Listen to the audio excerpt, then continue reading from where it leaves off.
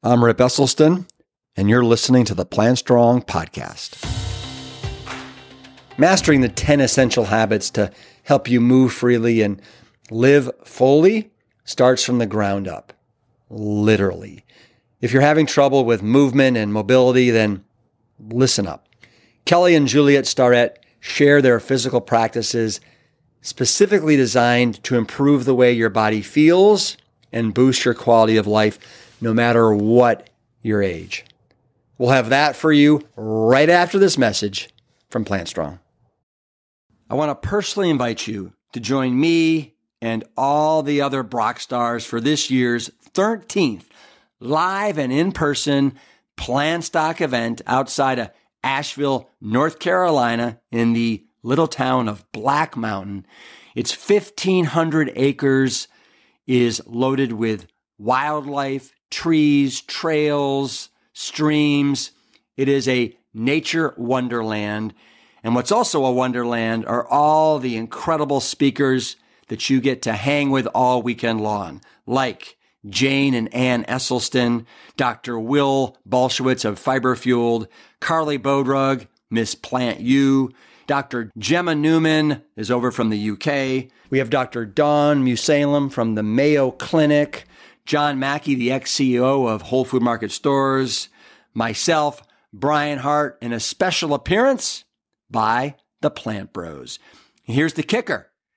All these Brock stars are there from Friday till Sunday, and they want to rub elbows with all of you, whether it's over buffets of Plant Strong fare for breakfast, lunch, and dinner, whether it's going on an afternoon hike, a swim, pickleball, frisbee golf, kickball, cornhole, dancing. We're having live music. It's all there in this fun weekend extravaganza that we affectionately call Plant Stock. Simply go to liveplantstrong.com and then click on Plant Stock 2024 and grab yourself a ticket before they sell out. See you there. Last April, a book came out that really made me think about fitness in a new way, especially as I get older and get into new sports like pickleball that you've heard me talk about, which requires a new skill set and all kinds of different movement patterns. Being fit isn't necessarily about being the fastest or the strongest. It is, however, about being able to move freely and without pain. Take my mom, Ann Esselstyn, for example. At 88 years young, she is still hiking, doing yoga, swimming, playing pickleball, and pulling tires up hills. Her body is durable, and to me, that is fitness at its finest. Today's guests, Kelly and Juliet Starrett, are the experts on movement, and their latest book, Built to Move, highlights 10 habits, assessments, and practices to make your body work better for you. The good news, none of them require heavy weights or a gym membership. They share ways to integrate more movement into your daily life right at home, as well as advice and practices to improve your sleep, nutrition, and even breathing. Through their company, The Ready State, Kelly and Juliet bring movement and mobility practices to some of the most elite athletes on the planet, but this book brings those practices right to you. Please welcome to the Plant Strong podcast, Kelly and Juliet Starrett, authors of Built to Move. Juliet and Kelly Starrett, welcome to the Plant Strong podcast. I can't even tell you how jazzed I am to have you guys on the show because movement is so fundamental to everything that has been my life up until this point. And you guys, I mean, this is your life. And you've written several books about this. And I really want to dive in today into the latest book that you've written. You know, this one right here, Built to Move, which is absolutely insanely incredible. But before we dive into this, I want to know more about you two. So first, I think it's a great story, and I'd love for you to let the audience know, How did you two meet? And was it really love at first sight? Well, first of all, thank you so much for having us, and we're delighted to be here. And, when it comes to our meet story, that's one I really have to pass over to Kelly because he does a better job of telling it. And it is funny. And I don't know. What do you think? Is it love at first sight, baby? Oh, for sure. You told me the first night we were hanging out that our daughter would be named after your grandmother. So we knew early on. Yeah, I met Kelly, and the first night we sort of spent together, I said, hey, look, we're going to have a daughter and her name's going to be Georgia. So just, making sure that's fine with you. And he's like, that works for me. So anyway, I'll let you do a little retell of the story though. Well, to try to tie a couple of those things together. One is that I met Juliet at the World Championships for whitewater paddling in Chile. She was on the women's team, US team. I was on the men's team. We're running these big class 5 rivers. Juliet is already a world champion, a couple-time world champion at this point. And she's on this really famous team full of legends and Hollywood stunt women and just pioneers of women in outdoor sports. And then there's this ragtag team of assembled people, the boys team from national teams. And we basically were like, we all race together. We can go to Chile and someone will pay for that vacation for this race. So that's how we got there. So we're asymmetrical from the beginning, but we end up having a practice run together down this really treacherous section of river on the Fu River in Chile. And it's big class 5. It's really scary and gnarly and it's high water. And the women pull over to scout this rapid called Mundaka. And at the bottom of the rapid, there is a hole that's about the size of a house. And the only thing you need to do is not go in that spot. Like, just don't go there. It's so easy. See that thing? Don't go into that thing.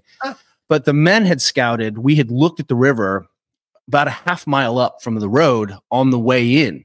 And so we were like, yeah, just don't go there. It's a piece of cake. So the women pull over. We go ahead and just decide to run it without the idea of needing. And you can just see the sort of differences in approaches right there. And that really is the allegory for our whole life. I just run it. Juliet always has a plan. And we end up having carnage where we flip above the hole. We end up swimming. We lose all our like $500 carbon fiber paddles are just floating down the river. We're just getting our butts kicked. And I think it was a yard sale. Right? Yeah. And then Juliet's team paddled up to us and then proceeded to rescue everything. They rescued me. They rescued my friends. They rescued our paddle. They rescued our boat. And that really has been, I always say kind of in jest, but not in jest. That was the first time Juliet saved my life. So from that moment on of understanding Juliet in this context of high performance, high output, big stress, big consequences, that was, I was pretty sure that if we could get through that, we could probably get through having kids or starting a business together. My gosh. And for those of us that don't know the rafting lingo, when you say class 5, is it go class 1 to class 10 or is class 5 the end of that? So it really is class 1 to class 5. I think occasionally they will classify a rapid as class 6, but by being class 6, that means it's unrunnable. So class 5 is understood to be the largest runnable type of rapid. And, they specifically would choose these class 5 rivers to host these events because, this is a real sort of fringe kind of like X Games type sport.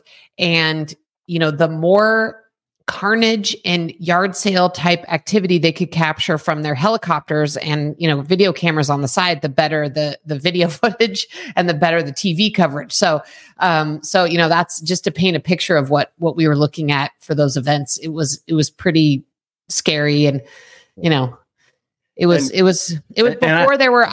before there was like phones and internet. So our parents didn't really know what we were doing, thankfully for them. And Kelly, my understanding from reading the first chapter of the book is that you didn't quite have your life jacket on as tightly as maybe you wish you would have. Yeah. Talk about the second sort of metaphor that's germane to this conversation about us is that we, as the men's team, were really competent, and everything that we had done to that point, we benefited from having a loose life jacket because it allowed us to have flexibility and we could move effortlessly and we didn't feel like we were compressed. The problem was when something goes wrong, sometimes those strategies that we play loose with don't necessarily serve us. Like, do you really need a seatbelt? You don't really need a seatbelt. You really don't need to eat fruit and vegetables. You don't really need to move or sleep until there comes a moment where you might have a crisis. In this crisis moment, we were swimming a gigantic high volume river. I was bouncing on the bottom of the river, trying to tighten my life jacket. And that really is sort of the allegory, the moment where many of us feel like something has happened in our lives and we're now in the bad place trying to change all of our behaviors. I probably should have my life jacket tighter a little earlier. So anyway, you're absolutely right. Fly, and we may have had a little tequila on that river trip too. You can just sort of see the type 1 errors compounding when you're young. Did you guys have tequila like during the day before that? No. Oh, okay. But so that would have been new for me. New part of the story. Yeah. No, not during the day. That was definitely not it.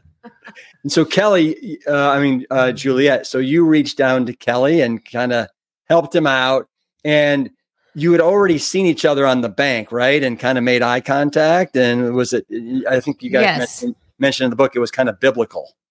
It was biblical. And I love to paint the visual picture, especially because Kelly is so visible on the internet and, a lot of people know him and know what he looks like, today. But if I could just paint the picture, at the time I met him, he was almost 50 pounds lighter. And he had dyed his hair. He had hair to start with. And then secondarily, he had dyed his hair white blonde at the time I met him. And, it was a very 90s look, I would say. World Championships. Where's the World Championships? Yeah. So yeah, I mean, just to paint the picture, he physically looked very different than he does today. But yeah, I thought he was adorable and funny. And, we hit it off immediately. Love it. I think that I've been whitewater rafting a couple times. Have you ever been to the New River in West Virginia? Oh yeah. Kelly has been. I've never been. Yeah, I raced the World Championship there too in 2001. That is an amazing river. And then up, I think higher above it's the gully or the galley. The Gully. That's right. The Gully is really big there too. That's I paddled on the Gully as well. One of the things that I think cemented Juliet for me as a human being was, here we are racing. She's a high level. She paddles very well. She's a world champion. She was had just applied to law school, and I could tell that she'd had her act together. But I think that's really an important framework for us, is that we really love to play together. And we had a lot of activities that we had in common that put us outdoors and in adventures. And I think if, not to derail this kind of concept of rafting and racing, but one of the things is that we always were training for something. And I think a lot of times people come into a health situation where suddenly they realize they have to change their movement behavior. We were lucky in that we always had a reason to try to keep ourselves fit and able so that we could do the things we liked. And I think that's one of the reasons that I just so understood Juliet right away, as I didn't have to explain my need to sleep in a truck and scare myself. Yeah. What do you think is that makes for a fantastic world-class rafting champion? I mean, is it your upper body strength? Is it your feel for the water with the paddle? Because, I have an extensive background in swimming, and I feel that it's a number of things, but I'm fascinated to know what you guys think it is that makes a world-class rafter. Well, let me start by explaining what the events are, because it's such a weird and fringe sport, and it's super popular in other parts of the world and very fringe, and out there in the United States, not many people even think of it as a sport.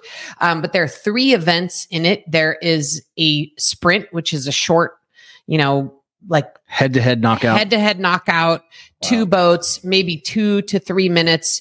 You start at the top of a gigantic rapid and hope that you're the first person to enter the rapid. And so it's, an all-out sprint through a pool, and then you have to technically make it through a rapid. The second event is a classic slalom, just like you'd see in the Olympics. People may be familiar with kayak slalom in the Olympics. It's like that, but with rafts. Similarly, also placed in some kind of, rapid that has a lot of obstacles and big rapids. And then the final event is a downriver event, and it's a mass start. And usually you need to make it 10 to 12 miles down a river. It could take up to an hour. And again, you're not only sprinting for the whole hour, but you're navigating class 5 rapids and then navigating them often offline because you haven't made it there. You've approached a rapid at the, exact same time as some other team. So there's a lot going on there, right? There's the fitness, there's the endurance, and then there is a lot of skill involved. Mm-hmm. So my background as an athlete is I was actually a rower in high school and college. And so I do think that specific background, sort of the ability to just pull hard on a thing, in rowing, it was an oar, in whitewater paddling, it's a paddle, but nonetheless, it's sort of, I think a very similar skill set. The ability to suffer a little bit. There's quite a bit of suffering, especially in the downriver events. And then I will say there is a lot of skill involved because, navigating these very technical class 5 rivers and doing it at speed is a really unique skill. And again, with high heart rate. And unlike it, a lot of people listening to this have probably been on a commercial rafting trip where they have a guide in the back. In this situation, usually there's 4 or 6 paddlers and there's no specific guide. You're sort of working your way down the river, in almost in like a mind meld with your teammates. Everybody knows what paddle stroke they need to take to be able to get the raft to be where you need to go. And so there's a lot of coordination and teamwork, but there is a lot of technical skill. And then, then there's this whole element of being complete. There's an element of, nature that you cannot control at all. And you can't control if, you enter a rapid in the wrong spot because a team that's 10 feet ahead of you entered it in the right spot. So, there is this whole element of the unknown and real risk and real risk. Mm-hmm. And so it's a super unique sport and requires a lot. And I would say my own rowing background and then, Kelly's background as, he was sort of a multi-sport athlete most of his life, but then his background as a slalom canoeist, obviously, was a very good crossover for that sport. Yeah. So, go ahead. No, I was just going to say, I spent 2 summers up in Canada doing canoe camps where we would amazing. paddle every day for about a month and a half. And it was crucial to learn a good J stroke. Oh, yes. And I'm sure you guys have the best J strokes. Kelly is a J stroking master. You just no matter what, we're gonna be friends forever because Kelly's you just said like J-stroke. so excited that you even know. And what that everyone, what that means is if you've ever paddled a canoe, you need to be able to paddle and then not just turn yourself sideways with raw force. You actually need to put in a little bit of English, a little bit of bias on the paddle at the end, so you can kick the boat back in the other direction, which really, hints at, it turns out you can't just. There's some skill involved with all the things we're doing. Hopefully, I love that. Yeah. Well, we just did a family trip to the Boundary Waters. Oh, amazing. Just awesome. Yeah. Incredible. So for all of you out there that want to do a canoe trip or maybe even a rafting trip, yes, I would recommend it. I want to dive into your book. I hope you guys can get excited about that. Oh, yeah. We're very excited. I want to talk about the 10 essential habits to help you move freely and live fully, which is the subtitle of your book. I noticed in flipping through that I think you've dedicated this book to Georgia and Caroline. Who are they exactly? Those are our 2 daughters. Our daughter, Georgia, is 18 and a freshman at University of Michigan. And our daughter, Caroline, is 15 and a sophomore. And they are, I will say we've had a grand old time being parents. We love it. It's like our favorite thing. And, and it's cool also to watch our daughter grow up and, see if our efforts at parenting were successful. Are they paddlers? They are. They both love to run rivers and are, competent and can do private river trips and rowboats and guide rafts and, so we've really made a point of making sure that having this like weird skill of being able to run rivers is something they have. Yeah, Caroline went down the Grand Canyon at age 10. Yeah. Oof. And did most of it on a riverboard where she swam with fins and a kind of a big boogie board. So, Yeah. And one of the things I'll say that I feel very happy about having this weird skill that is the ability to, navigate down rivers in the wilderness, right? Not that many people have that skill. And we own our own raft and we can navigate down these rivers and know how to, bring the right food and do all the stuff. And it's something we've been able to teach our kids. But it really is this, one of the few things that we can do as a family that involves being outside, lots of movement, lots of play. And then I'm convinced that river canyons are the last place on earth where there still isn't cell phone service. Kelly and I went on a safari in Tanzania and we were literally in a tent in the middle of the Serengeti and we had cell phone service. You were editing a book. And by contrast, we can go on the Rogue River in Southern Oregon, which is just, 8 hours north of our house, and we can lose cell phone service in 2 seconds from shoving off from the beach. So it, I think we feel lucky that we can sort of get into what is like the last real wilderness away from cell phones with our kids. Yeah. Yeah. Crazy how it just is, permeates everything and everywhere we are. Yeah. I move, therefore I am. Who said that quote and why do you guys love it? That quote, Murakami, I believe. No, it's Feldenkrais. No, it's Murakami. Haruki Murakami. Oh yeah, Murakami.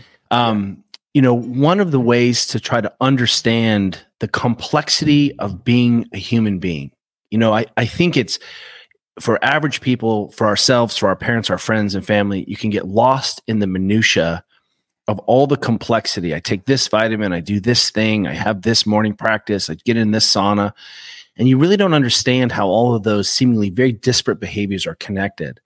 And when you begin to view the human as a moving machine, as a person who's designed and really constructed from the nervous system to the brain to how we're supposed to decongest our bodies and interact, it's really through the lens of moving. And that doesn't mean lifting weights or going on a Peloton. It means, how do I interact with my community? How do I identify as a role of my family? And when we start to put movement in there, suddenly it really does create for us, again, lots of ways into understanding yourself through the mind, through the brain, through the breath. But for us, this move piece is really the central tenet that allows us then to have conversations around, why am I engaging this behavior? Why does it matter? If my brain is really sharp when I'm 100 years old, but I can't move or get out in the sunlight, is that what I'm looking for? If I can't pick up my grandkids, is that what I'm looking for? So how can we think differently about the problems associated with being a human being? But more importantly, where are opportunities where we might, through the sort of habits of day in, day out living, have these inputs that really allow us to maintain our ability to move as humans and in our environment and communities? Mm-hmm. So what I'd love to do with you two is go through the 10 vital signs to whatever extent that you guys feel comfortable. But basically the 10 tests and then the 10 physical practices associated with each one. And ultimately, you guys say that this is 10 ways to make your body work better. And I want you to know that I did every test. Yes. And I did. I'm not saying I did it. I mean, I completed it, but I tried every test. Let's say that. And the first one that you guys have is getting up and down off the floor, right? And with each one of these, you have an assessment, and then you also have a physical practice associated with it. And I was looking at this going, give me a break. Right. I'm sure so many say we all. Exactly. And you just, you say, cross your legs and go down on your butt on the floor and then come up without using your hands or your arms. And I could not get up. I could not get up. And I was like, gee, these guys got me. You got me.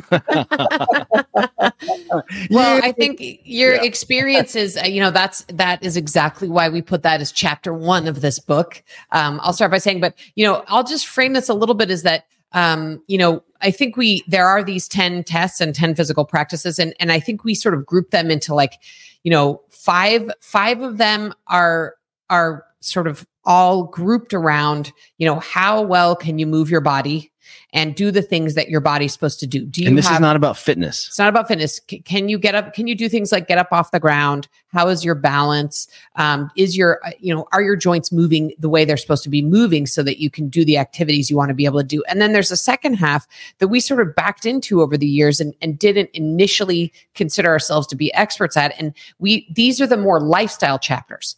And by that, I mean nutrition, sleep, and some of the other chapters where, we say, okay, in order to be a durable human, it's not just about movement. It's about this sort of set of practices that help make you a durable human. And we think, what we have found in working with people on this book is, there's many people who struggle with all the tests. There are, lots of our athlete friends who think they're going to ace the tests and are shocked to learn that there's a couple they can't do. So we really get it's a real mixed bag. But what we really wanted to do is say, hey, we think these are the behaviors, the small hinges that will open the biggest doors in terms of being able to feel good and have a durable body. And that was our goal in making these tests and choosing the specific things we chose. Because of course, there's 101 things we could all be doing on a daily basis to take care of our health. And every day there's something new that is added to the list from the internet.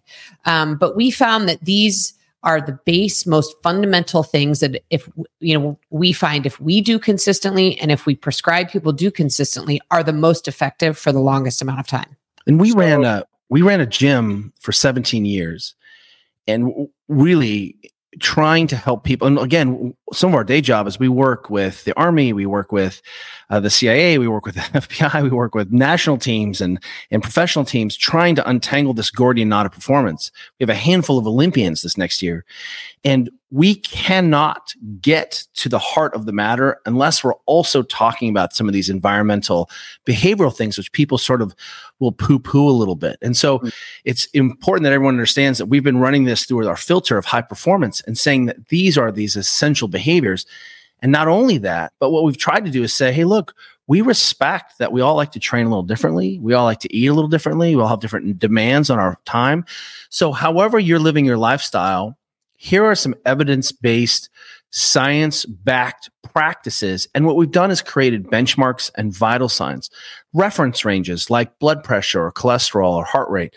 So now you can sort of just quickly check, like you may have struggled on one, but I guarantee you that you're crushing all the other things, even though you and I have such radically different lifestyles and sort of backgrounds. And so that allows us to say, hey, here's a template. Let's go ahead and check how you're doing day to day or week to week or month to month. Mm-hmm, mm-hmm. Well, I can't wait to go through all 10 and let you know how I did on all 10. But also I liked two things I liked everything that I heard, but two things that jump out is Juliet, you said the word durable about 10 times. And I find that right now, I'm 60. So many of my friends now, they're not durable. They've got all kinds of issues going on, whether it's their lower back, shoulders, knees, ankles, feet problems, you name it. And then same thing as people get older, obviously.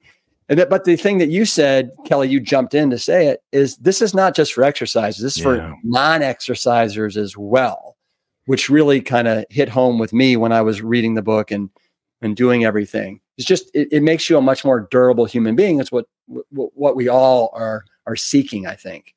Yeah. And what I would add to that is some people have said, well, you guys are exercisers, you're gym, you're former professional athletes, you own gyms. Like, why don't you guys have chapters on exercise and strength training?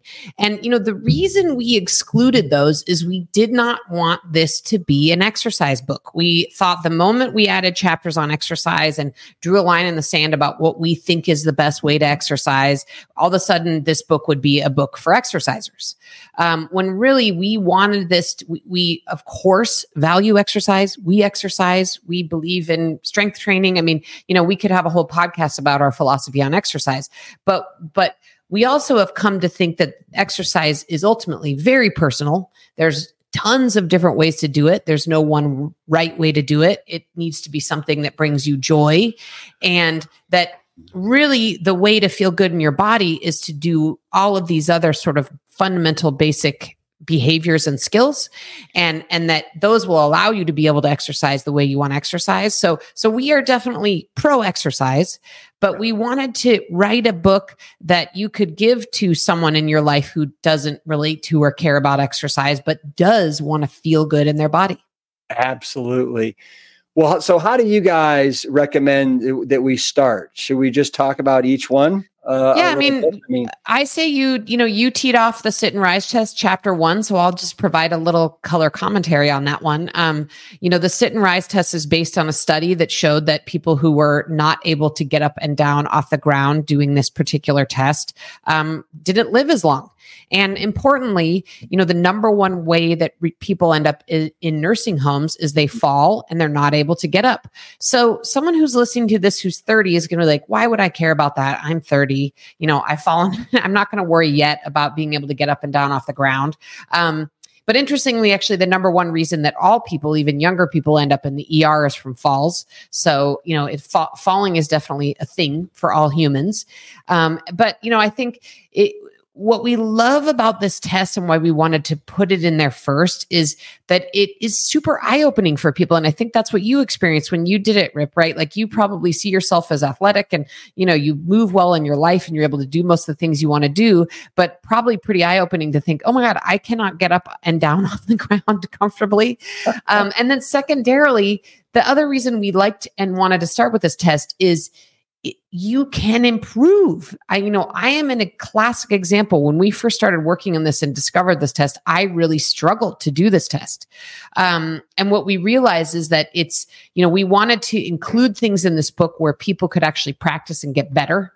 And this is one of those tests. And what's great about it is one of the best ways to get better at this test is to do one of our favorite activities, which is sitting on the floor while we watch television. Yeah. And just the act of getting up and down off the ground to, sit on the floor to watch television is already practicing the thing. And then wouldn't you know it, when you're sitting on the ground, you're naturally going to be moving and changing positions and, putting your body into shapes that ultimately are going to help you get better at actually performing this test well. Mm-hmm. What's interesting is, I'm just going to get a little personal here with you guys. And that is, like you guys, I identify as an athlete. I have my whole life. And I've had three falls in the last probably 3 years. And I really can't remember falling much other than, mountain biking and that's right, being on a fall. But one was mountain biking in 2000. I fell and I broke my right ankle and I had to have surgery and 8 pins and a little bit of a rod. And then it was probably 6 months ago, I've gotten into pickleball. Yes. Pickleballers need this so bad. Incredible. But I was playing pickleball and so next thing I knew, I was down on the ground and I twisted my ankle bad. That was the right one. Right.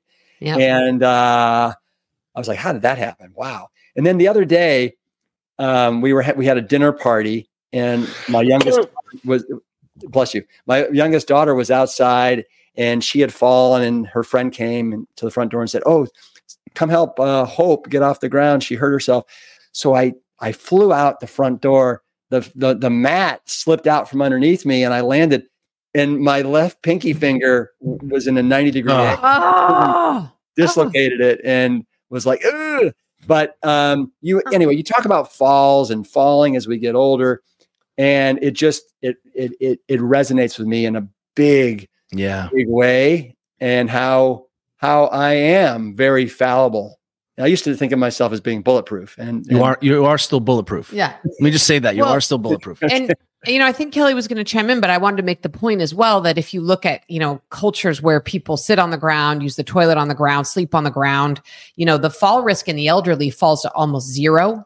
Wow. And the number of orthopedic injuries, especially things like low back pain and hip replacements, and a lot of things that we've just come to, take as like a normal part of aging here in our culture, are really much less. And so, wouldn't you know that just the simple difference of, spending some time on the ground and getting up and down off the ground and practicing that skill is really important to having a durable body as we age. Let me tie a couple things together for people. One is that, I'm a trained physical therapist. That's my background. And one of the things that the field of physical therapy has done a terrible job of is helping people understand their movement as a vital sign. Well, how much hip flexion? What is hip flexion? That's bringing your knee to your chest. Sitting in a ground or sitting in a chair is going to have about 90 degrees of hip flexion. And one of the things that you do on the sit and rise test is you need a little bit more hip flexion in that test than you're probably expressing day to day. And so, and by the way, it's not even maximal hip range of motion, but in order to lean forward and shift your weight, you actually have to bring your knee closer to your chest and something that looks a little bit like pigeon pose. Yeah. And if you're not exposing that, what ends up happening is that it's a 1 or 0 situation where suddenly you're like, well, I can't shift my weight. It's not about strength. It's not about ankle range of motion. But you can't shift your weight over your hip to be able to sort of initiate that weight shift and stand up. And so subsequently, it's the first time in a long time where we have found real tests to make range of motion matter to people.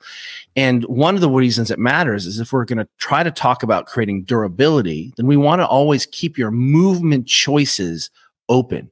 And the stiffer your body gets, the fewer movement solutions your brain can develop to solve in a chaotic world. So a mat slips out, or you're playing pickleball and you can't reach across your body, or something else. And suddenly your brain starts to pare down your total number of movement solutions.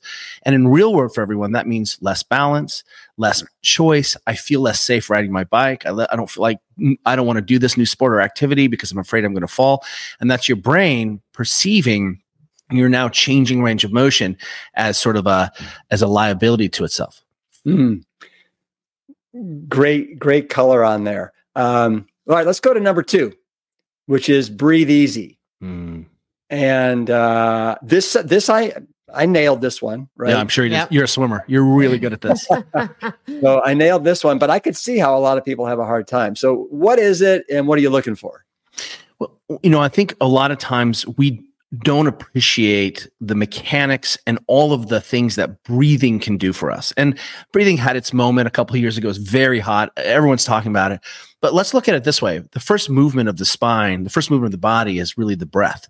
So one of the things we're asking is, well, if I'm stiff through the upper back, I have 10,000 opportunities to restore motion in my trunk to keep myself dynamic and supple, just making sure that I have access to that.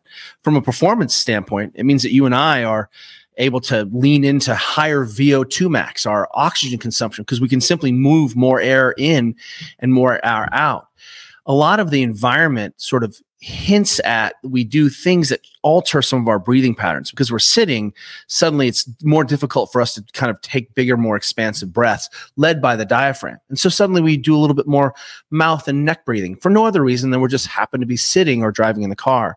So by having people understand a little bit around sort of the mechanics of breathing, then we can initiate a conversation a little bit about some of the downstream effects. Iyengar, one of the greatest yogis in all time, says nerves are king of the breath and breath is king of the brain.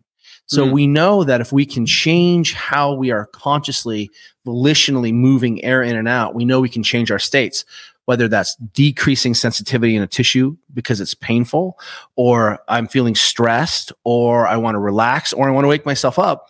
Suddenly, when we just give people a little bit of this testing, it can be really tell us about the efficiency of our breathing and how much sort of low-hanging fruit there is around making ourselves feel better.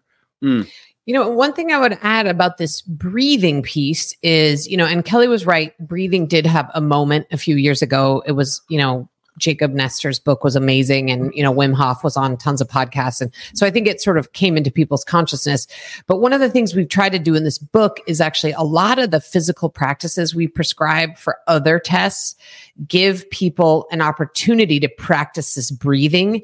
Because one of the things we wanted to say about this book is that one of our primary goals here was to try to make this information accessible and relatable and actually doable for normal people. One of the things I think that I feel really lucky about is that I actually have spent part of my life not working in the fitness space. I had like a traditional job as a lawyer, had little kids at the time. I really had like a very standard issue job and was trying to figure out how to fit in my health practices in these little teeny windows at the beginning and the end of the day. And so it was through that lens that we really wrote this book, understanding that most people are busy raising kids, having busy jobs, and are going to have to fit these activities in on the periphery of the other things they're doing. And so, we aren't prescribing that people sit down and spend a half an hour doing a breathing practice every day. What we're saying is, okay, well, when you're doing some of the mobilizations, for example, to help you get better at the couch test, which is another test we can talk about, we encourage you to incorporate a little bit of a breathing practice to help you get into those positions. And so we think about that as a way to say, okay, we value breathing. We think it's important. We think it's something that people should bring their attention to, but not something that you need to go and take 30 minutes doing or sign up for a class. It's something that you can bring your attention to while you're doing some of these other things we suggest you even do like walking in the neighborhood, even walking around your neighborhood. Mm-hmm. And what, for people that are curious, what's the assessment for the Breathe Easy vital sign?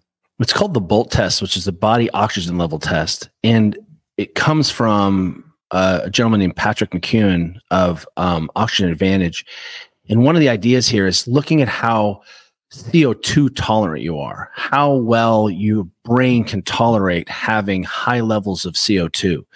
So without getting into the specifics of the physiology here, it's not lack of oxygen that makes you want to breathe. It's the higher raising of the CO2 levels in your brain stem, perceiving that higher levels of carbon dioxide that's triggering your breathe mechanism. And what we find is that people who are shallow breathers, who are doing a lot of mouth breathing, are sort of breathing through their necks, they end up breathing off a lot of the CO2. And so the brain ends up, because they're breathing more often, so the brain ends up becoming a little twitchy, a little more sensitive to these higher CO2 levels. So one of the things that we can test is just your desire to breathe. And when you have this little test that you can do, when you feel that trigger to breathe, that's a good indicator of your CO2 sort of tolerance.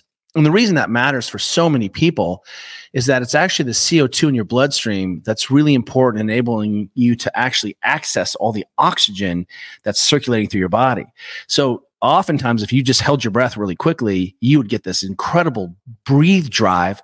But it turns out your oxygen is still maxed out. But because your brain is not comfortable having these higher CO2s, you can't actually access that oxygen. So when we get people more CO2 tolerant, turns out they feel less twitchy, they feel less anxiety. You remember when people would start to hyperventilate, they would get a little, feel gnarly, and you have them breathe into a paper bag. Well, what you're doing is actually putting CO2 back into the system so they could access the oxygen. That was what that breathing in the paper bag was. So here we have an idea of saying, if we can improve the mechanics, well, now we've got a strategy to help you manage low back pain, which is, if you come see me as a physical therapist, I'm going to prescribe walking and lots of this sort of big diaphragmatic breathing practice for your low back pain. But now we have a way of improving your performance, so you can walk upstairs, so you can play pickleball more effectively, and even change how your neck and head feels sitting on your body, because we're not sort of cranking on those soft tissues to take a breath all the time. And the test itself, you exhale and then you hold it for 20 seconds, right? Yeah. It's so simple. Just take a big breath in, exhale, and then see how long you can go before you need to take a breath. Yeah. And you measure that. And you can just time that. And it's really simple. For your high performers who are listening, we see that this CO2 tolerance correlates really well with your readiness. So if you're really overtrained and sleep deprived and stressed, you're going to see that your brain is not so good at handling those higher CO2. So we use this even just as a readiness assessment for some of our elite athletes. What are some times that some of these elite athletes can go? Can they go 2 minutes after exhaling? Oh yeah. We see that people can easily go a minute or 2 minutes after exhaling. No problem. What's amazing about the physiology of the lungs in the cardiorespiratory system is that it's almost infinitely trainable.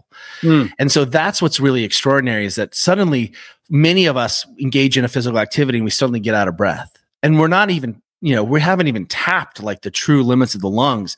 So what we're finding is that if we can start to shift people, even from doing this, everyone, if you're walking, I just want you to breathe through your nose while you're walking. Just that practice alone of walking up a hill and trying to breathe only through your nose, you're going to be shocked at, wow, I have to work really hard. I have to rate limit myself. And all that's done is it's not allowed you to have sort of free access to scrubbing off your CO2. So if we can get people to start to think about these little behaviors, we start to see big changes in how they feel, how their bodies work. And again, I'm sort of interested in also the mechanics of the whole system. Yeah. And I think the theme that, I mentioned earlier, but Kelly mentioned again is, we've chosen another thing that is trainable. And that's so important for us because, I think that we wanted to make sure that people who are brand new to this, who are just, at whatever age now trying to figure out how to feel good in their bodies, that they can know that just with a little bit of effort and a little bit of, kind of work on the fringes of their busy life, they actually really can make improvements in not just the breathing piece, but all of the tests we have in this book. And, I think that's important because people often ask, is it too late for me to start? And the solid answer is no. It is never too late to start. And you don't actually have to quit your job and, open an influencer fitness account in order to be able to do these things. You can actually continue on and, fit these things in on the fringes and improve. And Rip, something you can relate to, kind of being an athlete your whole life, for you to get a gain now is actually really difficult. You have to train really hard. You have to really be sort of on the edges of diet and it's just for a little marginal gain. It's almost not worth it, right? The sacrifices you have to put in to make a little bit of progress. Juliet and I are all about the beginner gains. If you're starting out and you just do a little bit, going from 0 to 5 is life-changing. Going from 95 to 100 is going from A to A+. That's the difference between world champion and not world second in the world, but it's not really meaningful in terms of your daily life. And so across here, what's really fun, as Juliet said, is that when we begin to have these conversations with people, illuminate some of their blind spots, help them just experience a couple dramatic changes in a couple things. It's literally like someone pours water on a thirsty plant. It's pretty remarkable. Beginner gains rule. And I want beginner gains for everything in my life. And I just want to make this side point. I don't mean to go too off the rails here, but you mentioned my, constant repeating of the word durability earlier, but I think what most people have been taught in this country and maybe throughout the world is that we all have we've accepted this long, slow rot theory of aging. That it's this idea that you're just going to continue to slowly break down until one day you die, and there's nothing you can do about that. Now, I do think the consciousness is changing on this because there's been a lot of talk and books written and people thinking and talking more publicly about longevity science, what we can do to live longer, health span. These words are starting to permeate our culture more, but I think that continues to be largely within a space who would use the word of people who would use the word athlete to describe themselves and hasn't necessarily stepped out from there. But what we're trying to say here is, man, there's a lot of things you can do actually to not, go into long, slow rot theory of aging. And one of them is range of motion. Like Kelly says, unlike your muscle mass, which we are all going to slowly lose our muscle, some of our muscle mass over time, don't have to lose all of it. That's a myth, but we don't actually have to lose our range of motion as we age. And that's a myth and something that we can, start late, continue to improve, and something we can focus on and should be able to retain as long as we live. And so I think that's an important point to have in terms of this durable body concept. So this is range of motion of your breathing. Range of motion. Well, that's why it's nothing to do with breathing. No, I love that. I actually really appreciate it. That's a really good way of explaining what we're trying to do here. Yeah. I just have to stop and interject for a second and say, what a wonderful team you two are. We've only been talking for maybe 40 minutes or so, but you guys, I love what you guys have. Before we move on, I just want to touch upon a couple things with breathing. Have you ever seen somebody play a didgeridoo? You talk about somebody that has incredible control of their breath and their lungs. Right. And I'm just they're doing this circular breathing pattern. And I'm like, wow. But they've trained themselves to do that. And I know that we could too. It's just a matter of working at it. But that would be cool to have that kind of control of your breath. And that would blow your mind when your back ached and you're like, oh, I'm going to go ahead and just do some big diaphragmatic breathing to increase circulation and get my tissues moving, extend and flex. Boy, that really made it easier for me to crush my friends in pickleball.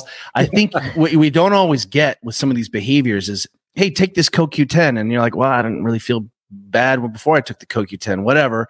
Yeah. But if you start to engage in some of these benchmarks, it is profound what ends up happening to your performance. And that performance can be very individual. You love to go to your dance class, your Zumba, your spin, you walk with your friends, you play pickleball, but you really are bringing it up. I don't think people realize we just take the handbrakes off the human body, and it is going hard, and it is going really, really extraordinary. I think before we move on, I'll just say that we're the first time. There have always been outliers of mutant men and women out there. Diana Nyad, I'll just point out, is just like, such a mutant.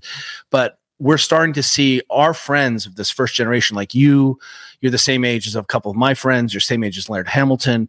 And what I see, I'm 50 years old, but when I see my 60-year-old friends doing, I'm like, oh my gosh, I'm going to have to train my butt off to be able to catch those guys when they're 70, because look what they're doing when they're 60. And I think we're really starting to write a whole new chapter of what's expected of our bodies as we age. It's incredible. Yeah. Should I be taping my mouth when I go to sleep? Well, it is fun and funny. I'll start by saying that. And, sometimes it, we've done it a lot, and, we don't do it as much anymore because we've realized like we can make it, like I can easily make it the whole night with my mouth taped. Kelly doesn't like it as much, and he finds that he rips the tape off after a couple of hours. But yeah, I think it does give you some really good information about whether you're spending your night mouth breathing or nose breathing. And, certainly breathing through your nose is connected with, much better overall health and health outcomes, and breathing through your mouth is less great for a variety of reasons. So I do think it's really good just from a pure information standpoint to try it a few times. And it's funny. And, we find ourselves taping our mouths and then like falling into fits of laughter. And so, it's fun. And I do think it gives you some good information about what your breathing habits are as you're sleeping that you might not otherwise get. Yeah. I'm going to do it. I'm going to do it tonight because I feel like I've been waking up at 3:00 and my mouth is incredibly dry, and I can tell I've been breathing through my mouth, and I'm like, come on, stop that. Yeah. I'm so glad you brought that up. We see that there are a whole host of people are apneic. They're holding their breath, their mouth breathing. They've got a lot of disrupted sleep, and it really does sort of fragment how your brain is allowed to rest and recover. And again, this is one of those things where you don't need revolutionary. You don't have to buy mouth tape. If you go to CVS, you can get a little KT tape. It's that like kinesio tape. Yep. There's usually even like adhesive tape. But that tape is safe for your skin. It's not going to irritate you. And you just have to tape your mouth shut before you go to bed, and just do it for an hour. And sit. If you wake up in the night, you may find that there's a real opportunity to learn something about this. And we have a lot of friends who won't go to sleep without it now because they sleep so much better. Mm-hmm. Yeah. Yeah. All right. Yeah. So, I feel like we should move on to sleep because we already started talking about it. Hey, you know what? Let's do it. That's number 10 on the list. And we're skipping ahead a little bit, but. Well, and that is one of our superpowers, right? Sleep. Yeah. Even though we put this as the last chapter, if pressed and someone said to us, hey, Kelly and Juliet, you can only do one thing for your health. Like, that's it. You get one thing. Like, otherwise everything else you can't do. This is it. Like, you get one choice. I think we would both unanimously say sleep is the most important thing. We consider it to be a keystone behavior from which all other good health behaviors come. People who sleep enough and have quality sleep make better food choices. If you're well rested, you feel motivated and want to move your body more. Obviously there's 1,000 mental health reasons why we need to sleep more, so we can consolidate our memories and, process stress and trauma and learn information. There's 1,000 reasons why sleep is so important and why it should be so prioritized. And, one quick story I'll tell you is that Kelly was on another podcast that had listeners that are more of a non-exercise variety, I would say. And, in our universe where we're often working with high performers and, athletes, I think we thought that the messaging around sleep was pretty well understood. Not very controversial. And not controversial at all. In our book, we recommend that you need 7 to 8 hours of sleep a night. And that's not really a debatable number by, any of the scientists who study sleep. And if you're trying to academies, get out of pain, grow a body, learn a skill, change your muscle mass, right? Any of those things is closer to 8. should be closer to 8 hours. So Kelly mentions this in like a 20-second clip on Instagram on this podcast. And this clip now has like 3 million views and 10,000 comments. And I'll say that most of those comments are negative. People were very upset by this suggestion that everybody needs 7 or 8 hours of sleep. And many people thought that, they were unique and only needed 4 hours of sleep. And that, it was really shocking and eye-opening to us, because I think we live in a universe and tend to associate with people who I think have really, sort of gotten on this sleep train, so to speak, a lot earlier. So I think, to the extent there's non-exercisers out here listening to this, or people who this is new information, I mean, it is, what we think to be such an important and critical keystone behavior. And there really isn't, we could go into our nutrition chapter, and certainly, man, when you get into the nutrition world, great minds can really differ in that department, as you well know. And there's no clear science when it comes to nutrition in many ways. I think there's some clear principles, but there's controversy there when it comes to nutrition. When it comes to sleep, there really isn't. If you look at every sleep academy, every medical academy, every sleep researcher, there's universal agreement that people need to sleep 7 or 8 hours.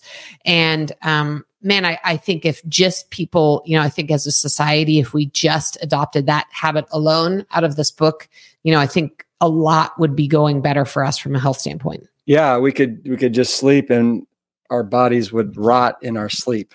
Well, one of the useful things about sleep as a keystone is it's a lot easier to start to organize some of your behaviors during the day through the lens of, will this impact my sleep or not? So Juliet and I love coffee, but we really stopped drinking coffee at 12 o'clock because we found that a late coffee, or even a coffee at 3 or 4, really impacted the quality of our sleep. We'd fall asleep, but we wouldn't sleep great. Well, we started to have the same feeling around alcohol, that, wow, I think a glass of red wine is amazing. Having a margarita with your friends is incredible. But what we found was, wow, it really disrupted some of our heart function. And we could see that when we started looking at those measures. So suddenly it wasn't that alcohol is bad, that, wow, I need to make a choice about being a human when I'm going to do that. Because if I'm stressed, or I'm under massive amounts of pressure, or I want to compete really well, I'm not sure I want to interrupt my sleep or decrease my sort of cardiac function, rest function. And then suddenly we realized, well, boy, if we ate dinner before we went to bed, we didn't sleep great. If we waited a few hours before our last meal and we went to bed, we ended up having better sleep scores. If we went to bed at the same time and got up at the same time, we started to feel better. And so we suddenly were able to start to put in all of these behaviors. Walking more during the day allowed us to create enough non-exercise activity where we actually were sleepy enough. And suddenly that sleep concept ends up being a really kind of nice organizing framework around, hey, what should I do today? Well, I don't want to interrupt my sleep. In fact, I want to do some things to make my sleep even better. So I may not have that chocolate cake at midnight, right? So I think that's, what's nice about that is then it gives me the power to make a choice about the things I'm doing with the impact or understanding its impact on my sleep or on my quality of sleep. And sometimes I can control those things. So I'm about to jump on an airplane and go to the East Coast and lecture. And boy, if I'm sleep deprived and on 3 hours of jet lag, maybe I don't drink and eat little chocolate donuts, because that's another stressor on top of the stresses I'm already having. Yeah. No, I'm glad that you guys just talked about all the sleep hygiene there, and you go into it in the book. The caffeine, the alcohol, movement, all those things that really can help contribute to a great night's sleep. What are your thoughts on wearing a mask and earplugs? Amen. Yes. Amen. So you're fans of it. The reason I ask is I just started using a mask maybe that's great. a year and a half ago. And I've gotten to the point now where if I don't have my mask, it's kind of the same feeling I have when I don't put my seatbelt on when I'm driving, or if I don't put a helmet on when I'm riding a bike. I just feel a little naked, a little weird. How many masks do you have next to the bed? I have 4 because I might lose one and I won't be able. One of the things. Remember that Do you have a mask you recommend too? No. I do. Yeah, go ahead. I really like the Mindfold mask. Okay.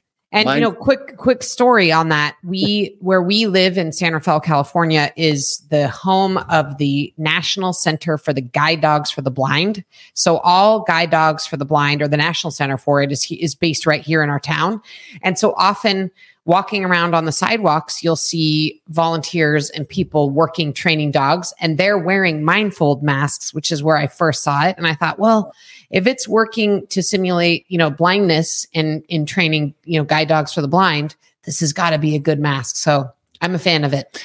Yeah. And one of the reasons I want to put on people's radar, if you travel a lot, we use this as a performance hack for people who travel or athletes who end up in multiple beds. So, you have 100 away games a year in baseball, for example. That's 100 different beds potentially than your own bed. And if you sleep outside your own bed one night, your brain thinks, hey, you're under threat. You could be attacked by bears and wolves at any point. So you won't sleep as well because you need to be in sort of a higher arousal state. And what we found is that when we had athletes be able to sort of simulate the same environment night after night, so it didn't matter where you were, your brain starts to say, it's dark. I put the mask on. I associate that with my sleep. We can control light pollution. There's a whole lot of things that are sort of on the competitive advantage. And it may take you a little while to train yourself to sleep without a mask. But we know that for people who are sensitive, I mean, if there's a flashing toothbrush in the room, in our bathroom, it wakes me up. And I'm like, holy moly, that thing is like a spotlight in my life. Juliet sometimes wears her watch and there's like a laser. This green laser is lasering my face in the middle of the night and I freak out. And so I think what's really great there is what we're saying is not only what can I control in my environment, but second, how do I give myself the same sets of cues so that my brain knows what's next? And if you put the eye mask on, your brain knows what's next. And I really love that sort of sets of behavior. What's interesting about that is any of us who have raised kids know that little kids, infants and toddlers thrive on a bedtime routine. We've all raised kids. They, almost everybody I know puts their kid in the bath and then they read them a story and they rub their chest or whatever routine everybody creates in their own household. Everybody has one for kids. And it's interesting because we sort of reach an age where we're like, well, I don't need a routine. Well, it turns out it's a glass of wine, Netflix, it turns a out, weed pen. It turns out the same things that worked for your baby are going to work for you. They don't need to be the exact same things. You don't need to put on a onesie and read a children's book. But it turns out if you, get into the routine of wearing an eye mask and earplugs and kind of set this up as a routine, go to sleep at the same time every night. Turns out it really is going to positively impact your quality of sleep. One of the things we learned recently, which we love, is that I think it was the phrase was like weekend jet lag or Monday jet lag. So, a lot of people, we all sort of struggle on Mondays, and sometimes Mondays it's hard to get going. And someone pointed out to us is that the reason for that is that we're all jet lagged on Monday because what we've done is during the week, we all go to sleep at the same time and wake up at the same time. And then Friday night, we stay up late with our friends and watch a movie or whatever we do. It turns out by Monday morning, we're actually jet lagged. And that's part of the reason why we struggle to get going on Mondays, because we've altered our sleep schedule enough to the point where we're jet lagged. And that really stuck with me. I was like, oh, that's so true. That's exactly what it is. Yeah. Yeah. No, that definitely resonates for sure. What about earplugs? I haven't gone that far yet, and I'm wondering if you're a fan of the earplugs as well. Let me jump in. I snore, so Juliet's a fan of the earplug. Okay. I don't wear earplugs, and partly is because I am the person responsible in my family for hearing all the noises, and so that's real. And my daughters are sound sleepers. Juliet, I could start a jet airplane in our room, she wouldn't wake up. So I don't wear earplugs because I'm always listening and sort of vigilant in that way. But I think it can be one more cue, especially if you can start to regulate, or you find yourself with a roommate, or you're traveling and you have these other noises. Again, sort of creating the same stimulus over and over again is really an important tool to trying to maximize your sleep when you can. And I will say it does take getting used to. Like one of the weird things when I first started wearing earplugs is like you can hear the blood pulsing through your own brain when you're wearing earplugs. Like there's some weird things that you have to get used to. But again, like the eye mask, it's totally trainable. Like I've just trained myself so I'm like you, if I travel anywhere, I need to have my eye mask and my earplugs and I feel weird. Even if we go camping, I have that stuff. So, it's with me always. I've got two issues with the earplugs. One is, I'm a former firefighter. I did that for 12 years. And something about always wanting to hear, like you, you, Kelly, like I want to hear what's going on. If, if a window breaks or if the alarms are going off, whatever. So that's real. And then the other thing is I find my ears are really sensitive. And if I have anything in them for more than even 30 minutes, like even the eyebuds, I got to take them out because my ears start to ache. So, I mean, again, I'll ask you, do you have a set of earplugs that you recommend that? No, I am like Walgreens special. What I found, and I think what's important for people to know is that, most of these earplugs you can get over the counter do not block out all sound. Like I can actually, if I'm wearing my earplugs and Kelly's laying right next to me, we can pretty much have a conversation. I can hear exactly what he's saying. So it's more like a muting of it kind of mutes a little bit of sound. But yeah, I'm like whatever's at Walgreens. Whatever has the sort of highest rating, I grab those, but it's all over the map. And I haven't found one that's superior, I'll be honest. And I do love that we're talking about really inexpensive experiments you can run on your sleep, on your, one better, same, worse. I think it's sometimes that simple. What I will tell people is that, when we're talking with high performers, I'm working with currently an Olympian who's a 2-time world champion who'd been injured a whole bunch. And as we tried to get them through why these things were happening, it ended up, we were talking about sleep, and that ended up allowing us to talk about nutrition. And this person tended to be undercaloried, and that actually impacted their sleep quality. And then the sleep quality set them up, because they were poor sleepers, for more likelihood of sort of having tissues that weren't robust, nervous system that wasn't going. And so we ended up solving a lot of performance pieces by working on sleep, but ultimately by making sure they're eating enough calories during the day. And I think that's one of the things that we want people to understand about this book, is that there's a whole lot of little small experiments that you can try. The second thing is how all of these behaviors interact. And I think, it's easy to sort of think of these as silos, but we're a complex system of systems.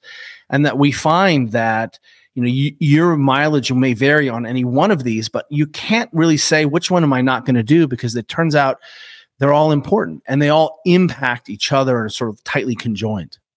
Let me ask you this about the story you just shared with us, with the individual that was not sleeping as well because they were undercaloried.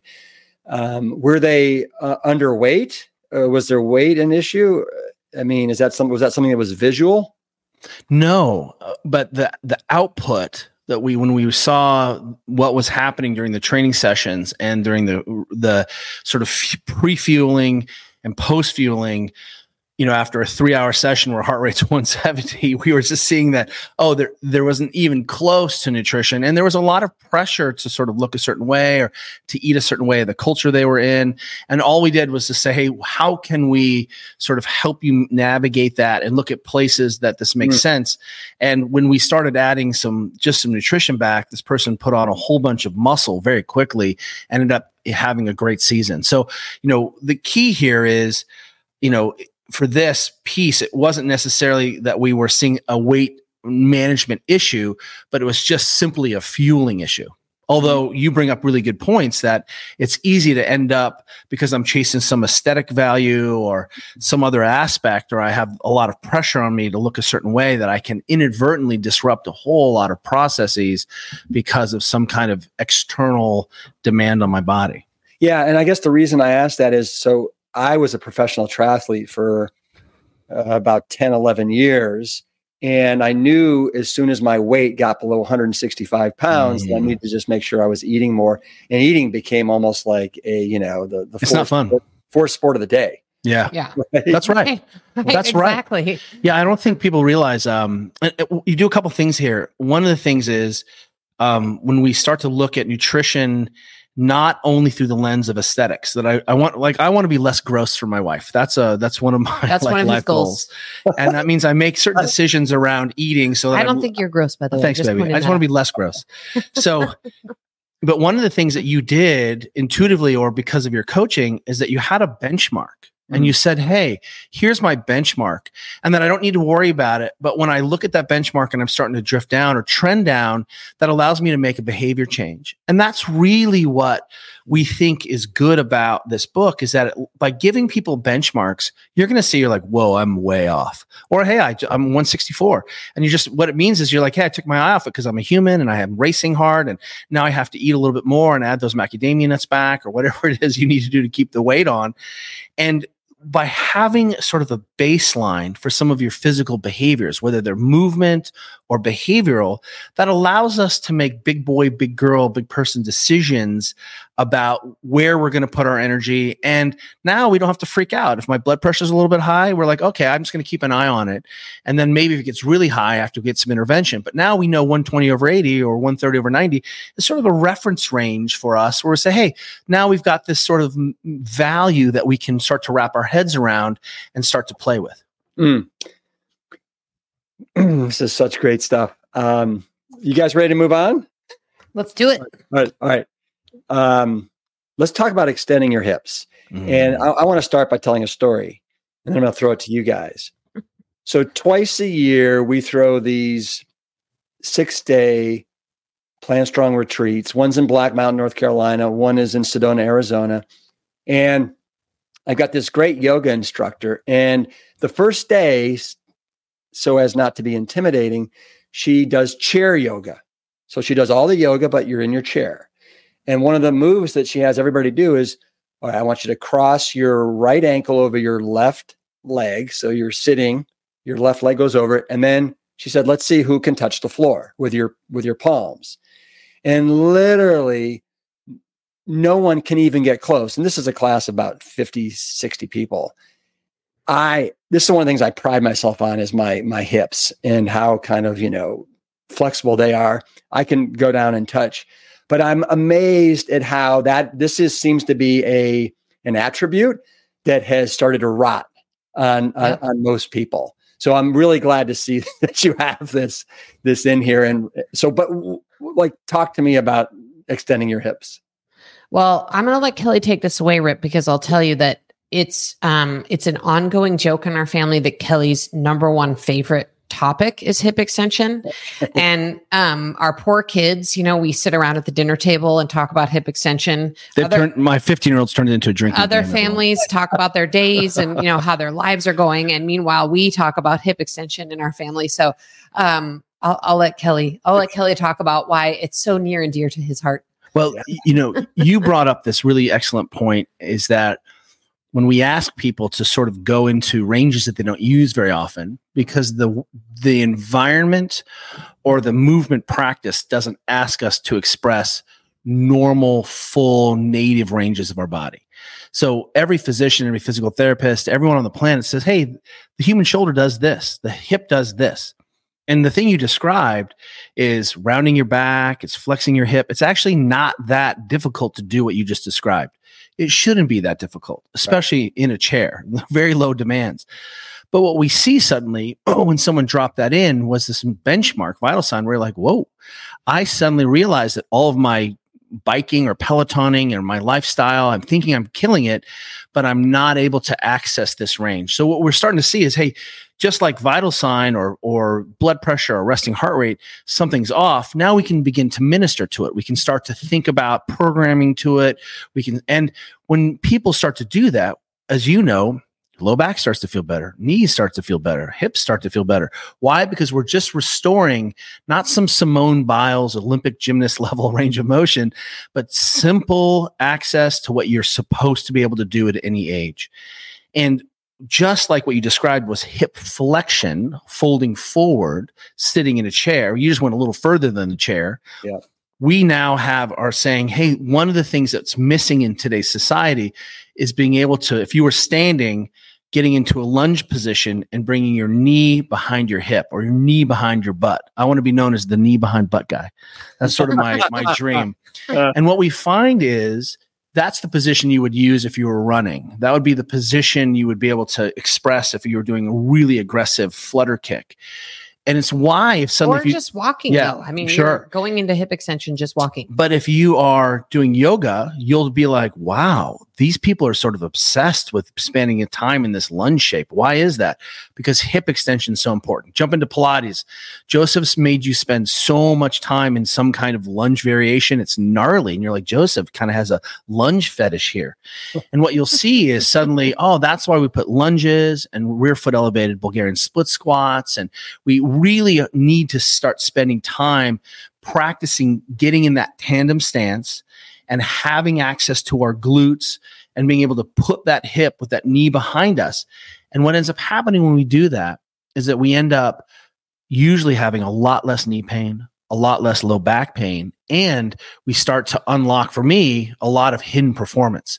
And I'm talking through the lens of, hey, my low back hurts all the time, Kelly. What do I do about it? And this athlete is having a hard time squatting 600 pounds or going to the Olympics and Olympic lifting because she's missing hip extension. Yeah. And so what is the assessment that you have? Everyone, you're not going to like me. It's something we call the couch stretch. Couch test. The couch test. And originally it was called the base. That's right. And what we did was we said, hey, let's make sure that we at least have access to the tissues that allow you to expose yourself in this position. And if you imagine your couch at home, and if you took your knee and you had your kind of foot on the floor and you took your knee and you tucked it into the cushions between where the back of the cushion met the seat, that would be putting your hip in extension, right? You're kind of in an exaggerated lunge position there. Well, we do the same thing on the floor. And so all the test is if you just were on your hands and knees on the floor, you backed up against a wall and you put your knee in the corner where the wall meets the floor. And then you just brought your other leg up into kind of a high kneeling position. So it's kind of a mini exaggerated run position or a little bit of a lunge, but your leg is going straight up the wall. We want you to be able to get your back upright, squeeze your butt, and take a breath there. And most people struggle to even get into that position, much less struggle to get their leg up. And it's a hint at how far away from just mid-range capacity they really are. So this couch test is one of my favorites, and it's one that most people fail in the test. And what I'll say is that it's by no fault of anyone's, because our environment is set up for us to have our hips in flexion all the time because, we are set up to sit at work and in our cars and at our homes and at tables in front of TVs on our computers. Pelotons. I mean, so we really have set up our environment in a way that subconsciously we're all in, hip flexion all the time. And so the idea is that you need to actually consciously figure out how to practice the opposite of that. I mean, we see so many runners are in our, for years we ran a physical therapy clinic, so many runners who would be so shocked that they would experience some kind of injury. But oftentimes upon further discussion, we would learn that, these folks were getting up and running for an hour and training for races and, spending time running, but then spending literally 12 or 13 or 14 hours for the rest of their day with their joints and tissues all in flexion. And so, at some point their body just said, okay, yeah, you can't just stand up, out of flexion and hope that your hip is going to go into extension in a sprint while you're running and not think there's going to be a cost for that. And you can appreciate sprinting is probably the single most dangerous sport there is for middle-aged men. You're playing basketball, the torn Achilles, the ruptured quad ligament. But for a lot of people who are maybe like to run, not accessing your hip extension means that your leg is going to spin out at the end of your stride, and then you're going to overstride. You're going to have to reach way out in front of you and heel strike, and your foot's going to be turned out. And so not having this range of motion means you start to have problems in sports that sort of, are cyclical, or when you do kick sets, your low back pumps out. And that's because you can't actually squeeze your butt. And every time you have to bring your hip up into that butterfly kick or straight-legged kick, you've got to use your low back as a second set of hips. So what do you recommend is the best way to counteract all of the hip flexion that we do every day? And I know you have it laid out extensively in the book, but for the listeners, is there one thing that you would recommend for 2 minutes a day? Or Well, I mean, the first thing is we recommend, I mean, this is one of those cases where the test is also the practice. Yeah. So we recommend, doing the actual couch stretch for a couple minutes per side each day. You can do it actually on the couch while you're in front of the TV watching Netflix. I do it every day at the end of my training session. That's how I kind of like to fit it into my life. So I finish whatever workout I'm doing. I've got 2 minutes left and I quickly jump into the couch stretch. One of the things that makes Kelly's head start to like tweak to the side is when people say, "Hey, Kelly, what's the one mobilization I should be doing?" And Kelly kind of dies on the inside because he's like, "Hey, why don't you just summarize my life's work into one mobilization?" He's sort of, and he likes to say, "Well, what part of your body is not important?" But because I don't have as much of a connection to it, I would say the one that I would do and continue doing for the rest of my life is the couch stretch. Wow. Because I really appreciate how many opportunities I have throughout my life and my day to be in flexion. And I know that I really need to put some energy into extension. So for me, it would be the couch stretch. And that's where I fit it into my life. We are mountain bikers. That is our primary sport. We love to mountain bike, and you can generate a lot of force in a seated position and end up not being able to get your knee behind your butt and sort of a lunge very quickly. You're like, wow, I'm really stiff. Yeah. Let me give you two things you can do. Because one of the things that you've heard us say is instead of developing all these secret practices, like Juliet's right, the couch stretch is amazing. But if you, every time you stood up from a chair, if you just squeezed your butt as hard as you could for 10 seconds, that will be a life-changing experience. And what you'll see is, you oftentimes takes a second before you can actually squeeze that butt really hard. And that's because that the butt has been on a lengthened position. Your hips are a little bit short, and squeezing the butt is going to open up that hip a little bit. And that will redrive a neural connection. And the research is clear. If you just want a bigger, stronger butt, if you just squeeze your butt a little bit, it'll work. So every time you stand up, just squeeze your butt. If you're sitting a long time, squeeze it so hard. No one needs to know you're doing it, right? You don't have to pass out or to make it weird, but squeeze your glutes. The second thing you could do. Pinch the penny. You pinch the penny like it's your job. Make that penny a diamond. And the second thing you could do is if in your kitchen or in your hallway or safe, put your hand on something, get into the biggest lunge you can with both feet going straight. And I don't care sort of how far apart your feet are, but get into the lunge where you can squeeze your butt and find a position where you stop being able to squeeze your butt and hold that for 30 seconds. And just sit in that position and remind your brain, this is a position I value. This is a position that's important. This is a safe position. And 30 seconds is long enough. We're going to have to take a few breaths in there. And you can see, oh, wow, that's really, really stiff. Or I didn't realize I had that access.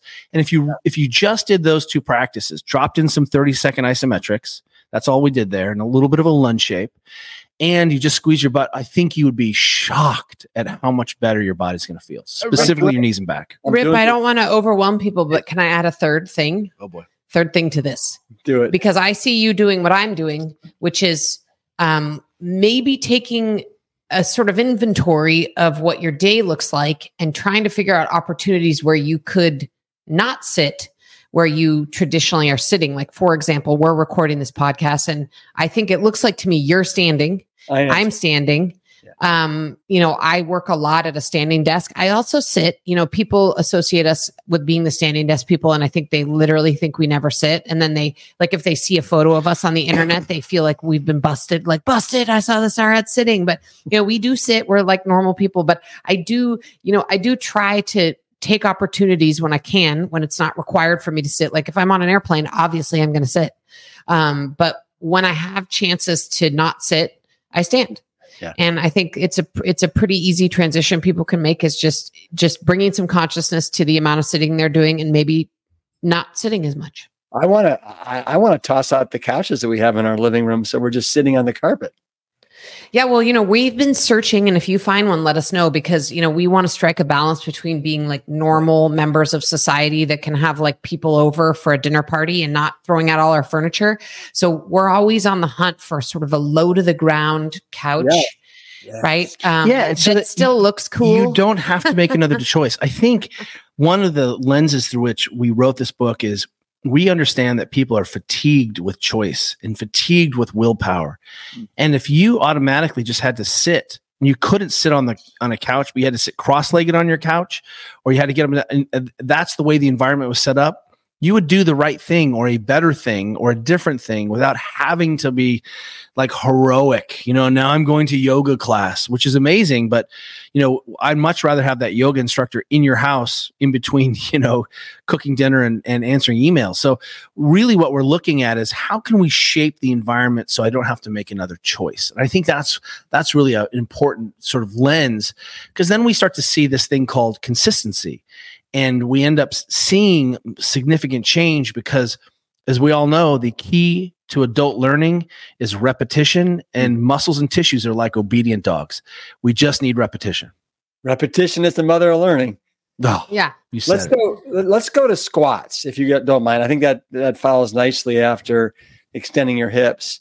So in honor of Kelly, this morning I sat in a squat with my butt maybe half an inch from the ground. That's great. Yes. For 10 minutes. Cause I know that Kelly, that's his hallmark. That's what he did. And I can tell you, it was not easy. I was actually surprised how hard it was, but the longer I did it, the more everything kind of let go, and I kind of fell into it. But I was amazed how tight my ankles and my calves felt. And I could not I just tried putting my hands behind my back doing it, and I couldn't do it. I had to have my hands in front.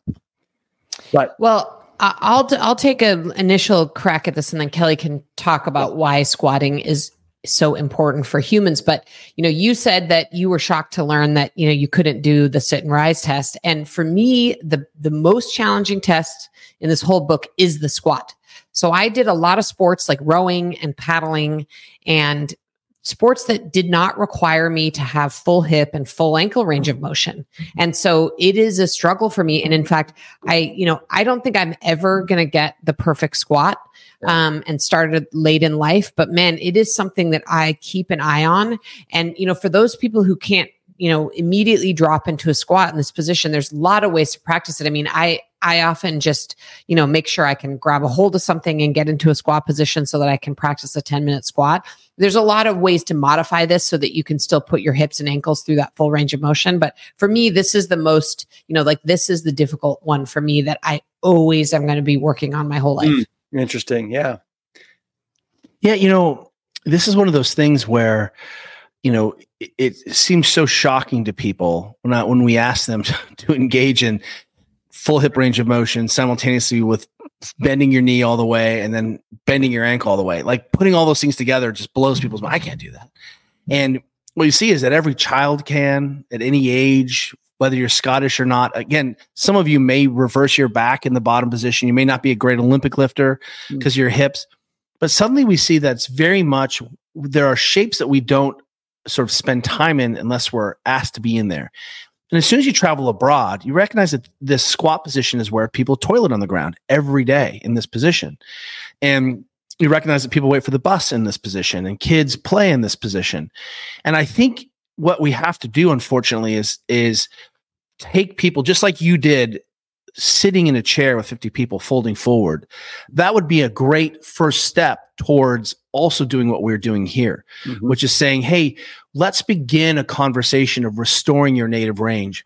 What's interesting is that when we do this, we start to see, again, maybe that we're just using the hip a little bit more. We're reminding the cartilage it needs to be regenerated. We're keeping tissues in their full ranges. We're addressing stiffness. But even things like pelvic floor function starts to get better in this position. And in yoga, it's called malasana. That's this kind of squat, shape. And ultimately, the reason we put the squat as the very first video we ever made back in 2010, YouTube is barely a thing. We're filming on an old camera. The iPhone doesn't even have a video camera yet. We did the 10-minute squat test was because in athletics and specifically sport training, there were a lot of people engaged in squats and all these deep kind of Olympic lift style movements who couldn't even squat all the way down, and they weren't very comfortable there. So here was a position we identified early on in sports. doing a kick turn and flipping off the wall. I mean, this is all we're talking about here. And what we saw was that if we just got people to start spending more time in there, we started to see the low backs feel better. We were getting people out of extension. It's one of the ways the back hydrates itself, the discs hydrate themselves. And it's just a shape that we used to do all the time, because for 2.5 million years, we didn't evolve in chairs. We just had fires and we cooked and we worked on the ground and we interacted on the ground. And, just telling a story about this, I was in Japan skiing with some friends last January, and we were sort of misbooked in this traditional Japanese lodge. You're going to love this room. And my friend got really sick, and I was like, I don't think I should be in this room. And they freaked out because they were like, we don't have a room for you. And we were like, we know you have a room for us. You're in this gigantic place. And what they said was, well, we don't have a room for white people. And what they had was a traditional Japanese room where the futon was on the ground. The toilet was really low. The table was on the ground. All the controls are low. Yeah, even the thermostat is like at the shower mirror is on the ground.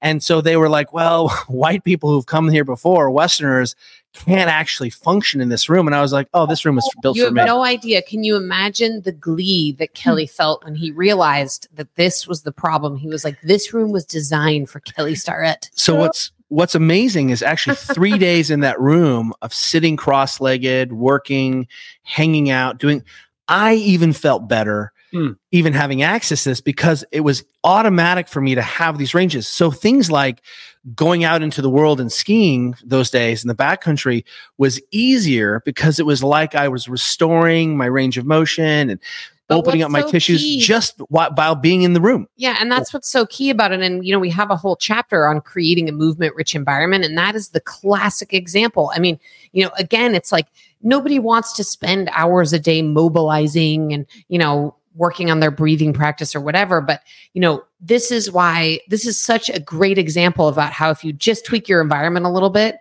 you really can hit some of these shapes in your body. And again, we're not saying people throw out their furniture and put their bed on the floor, but man, we know average American is watching 3 hours a day of television. Like, there's good data on it. So, hey, how about spend 1/3 of that sitting on the floor? Just that simple act could make such a difference in how your hips feel and your low back feels, and how ready you are to play pickleball or go for a walk. And you're going to have to stand up from that position too. And you've got to get up again from that position. So you've practiced that position. 3 hours of TV. I think it's probably more like 8 hours of screen time. No, well, yeah, I think it's probably, yes. I mean, there's also data out there that says that people sit for 10 hours a day. And I call major BS on that. I think it's probably most of their waking hours, and most people are sitting for most of their waking hours. I think the data is from like 2005. So yeah, we're definitely watching a lot of TV and sitting a lot. If you take this test, we have a real average range, a real familiar range. Just trying to get with your feet straight, which is an uncompensated squat, just keeping your foot pressure between the ball and foot of your heel, you should easily be able to go past 90 degrees without falling over. And again, don't worry about your back. Your back, that's a different conversation. But being able to squat down that deep, not even the true test, which is putting your feet together and keeping your balls of your feet and your heels flat on the ground as you squat all the way down. That's actually the fullest expression of the range of motion in your body. And what we find, again, this isn't your fault. This is, what we're seeing is sort of, if we did a blood panel and you've been in Vegas, only, eating chocolate donuts and smoking cigarettes and only drinking wine for a month, your blood panel is going to show that, right? And so suddenly here is this nice little, benchmark around a movement that's so foundational to human being, but just is allowing you to coordinate some of your ranges of motion. Yeah, no, we've all heard it a jillion times. Sitting is the new smoking, and it's crazy. So squats. Can you guys pistol squat? That's the one thing I've never been able to do is the old pistol I definitely squat. Cannot. Kelly definitely can. But let's say this. So a pistol for everyone is a one-legged squat. Now, being able to go up and down with your leg in front of you requires a lot of access to these end ranges of motion. What I'll tell you is I don't really care if you can get down into a pistol, I would love for you to be able to go feet together and then just be able to get into that shape, because that means you could lower yourself down off a ledge. You could, squat down on like the end of a porch and lower yourself down and then move, more effectively, or step up on a high step. That's really what that range is. Yeah. So there's a reason that if we jump into our movement traditions and our training histories, the Russians really bought the one-legged squat and the pistol as part of kettlebell sport. That was part of this training modality. It's an essential part of gymnastics, being able to forward, tumble, roll, and stand up from one leg or two legs in that position.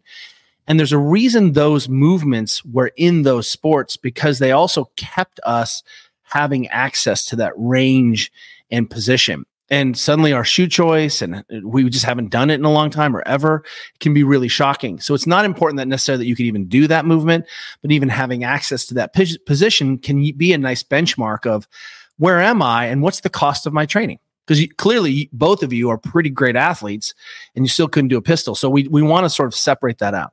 Yeah. It's like I get stuck on the way up right at my hip flexor.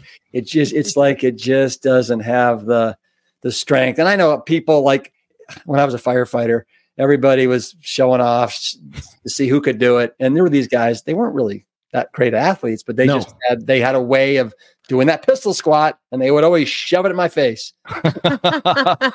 Well, I hope you're destroying those guys in pickleball. 100% you are. And, again, it's one of those things where what we're really talking about is not even the access of the position. They weren't particularly strong or talented. They just could access this shape. And it meant that even if they were 20%, because they could be in this position, they had some more movement choice in that shape. Yeah. Let's talk about find your balance. I found this to be actually really, they're all fascinating vital signs, but this one,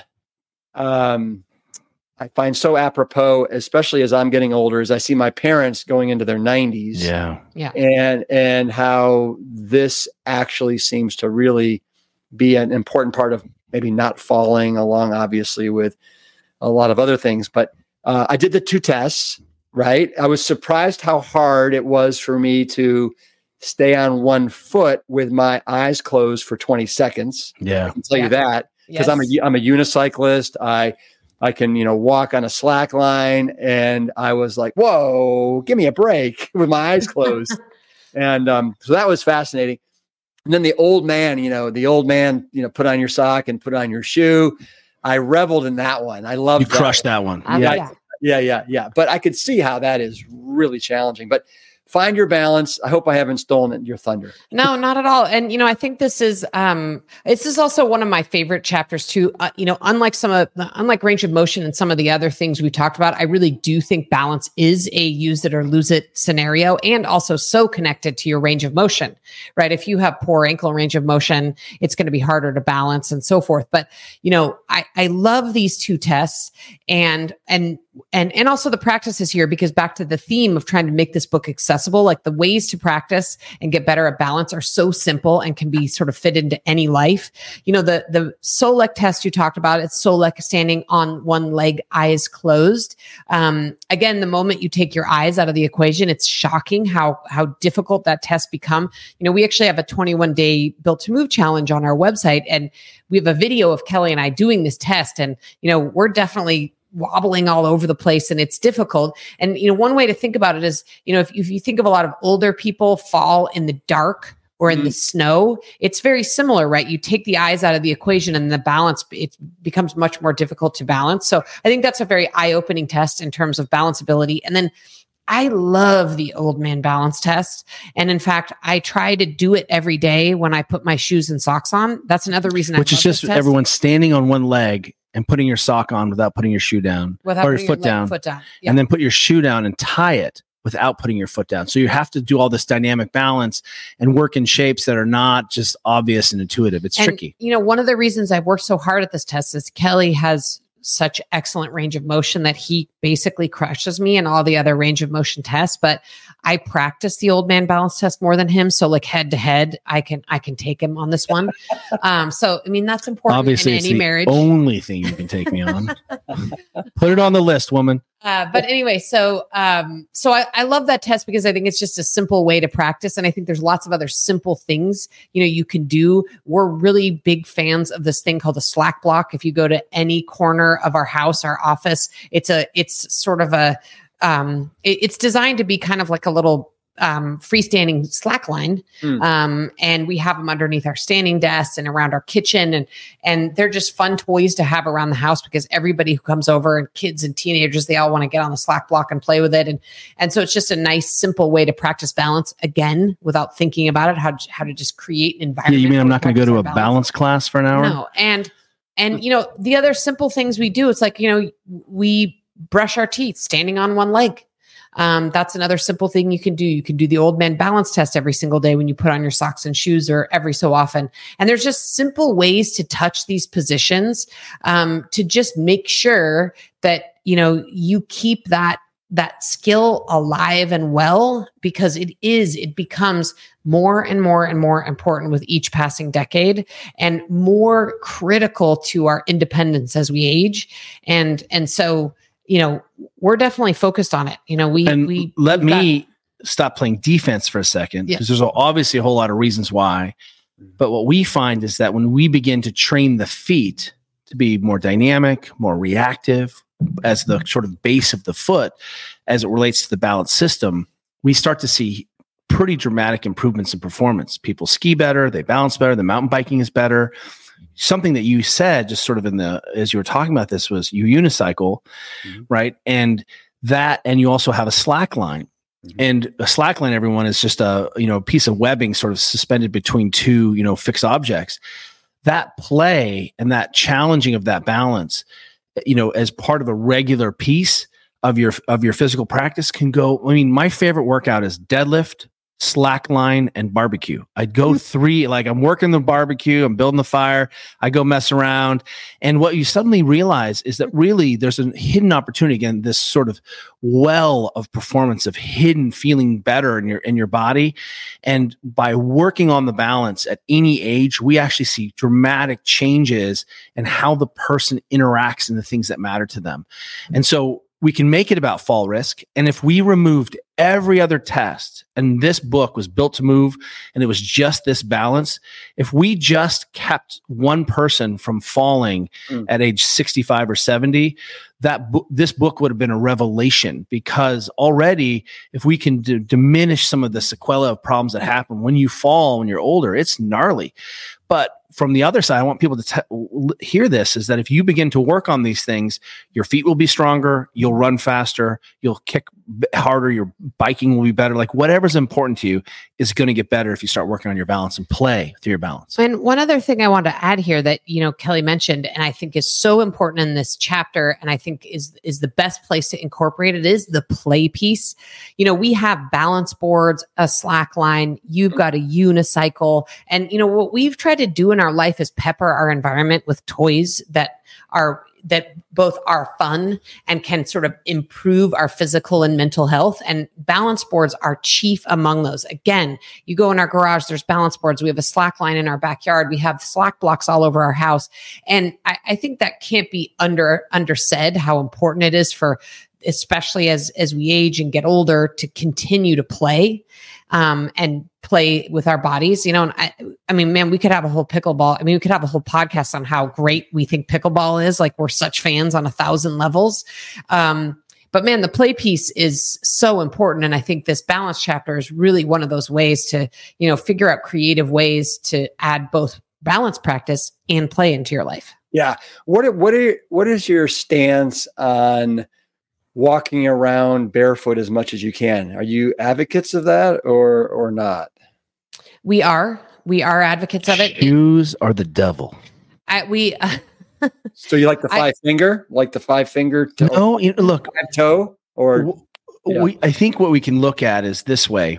Your body is an extraordinary piece of engineering. Your brain is the most sophisticated structure in the known universe. And if we look at the homunculus, which is the sensory motor cortex, what areas of the brain and how much energy and space and sort of data processing is the brain giving to different areas? Your face and hands are the lion's share of sort of sensory motor. We need to be able to perceive, see when it's, but the next on that line is your feet followed by your genitals. And so it turns out that your feet almost have as much real estate as your hands. So if I put your hands into 2 gloves day after day after day, these mittens, and I was like, go about your life, what would happen to your ability to feel, sense, have rad grip strength? It would just be impacted. So ultimately what we think are shoes are awesome. They allow us to go faster. They allow us to not burn ourselves and cut ourselves. And they allow us to, jump and do all the things we need to do. But ultimately, day to day, we're looking for the shoe that interrupts the foot the least. In fact, even the American Academy of Pediatrics, on their recommendations of shoes back in, I think, the 90s, was saying the shoe we recommend is no shoe, followed by the shoe that disrupts the foot the least, which is like a thin moccasin. And what ends up happening is that we have sort of lost the narrative. Is it practical for people to be barefoot?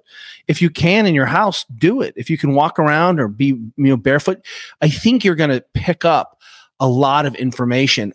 Oftentimes when people have chronic pain or persistent low back pain, one of our interventions is actually just to get more input in through the feet. So suddenly you're like, oh, I understand that weird spiky mat, or I understand that there are other issues, that are other systems I can move on. But if I can get more info into your feet, we're going to do better. Did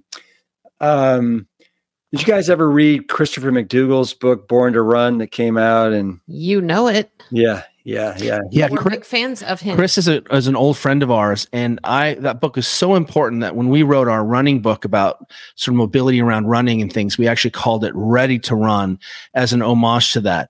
And really, again, looking at where are the opportunities for us to have the significant change.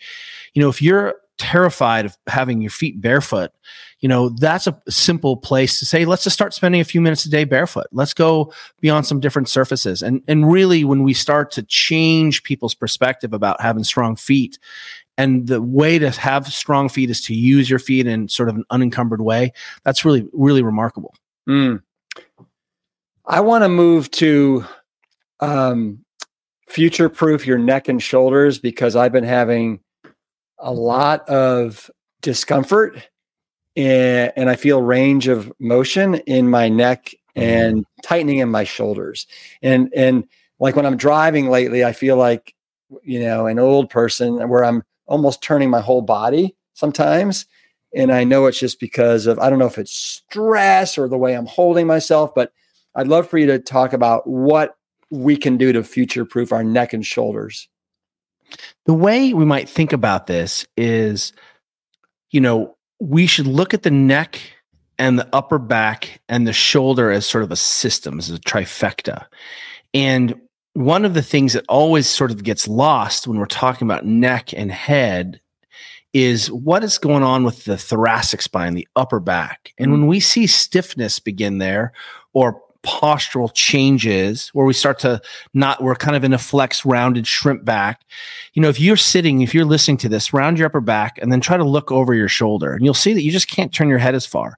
And then if I say, get into a position where you take a bigger breath, you'll sit upright and then recheck your range. And you'll see that your head turns a little bit better because you've organized your trunk a little bit more effectively.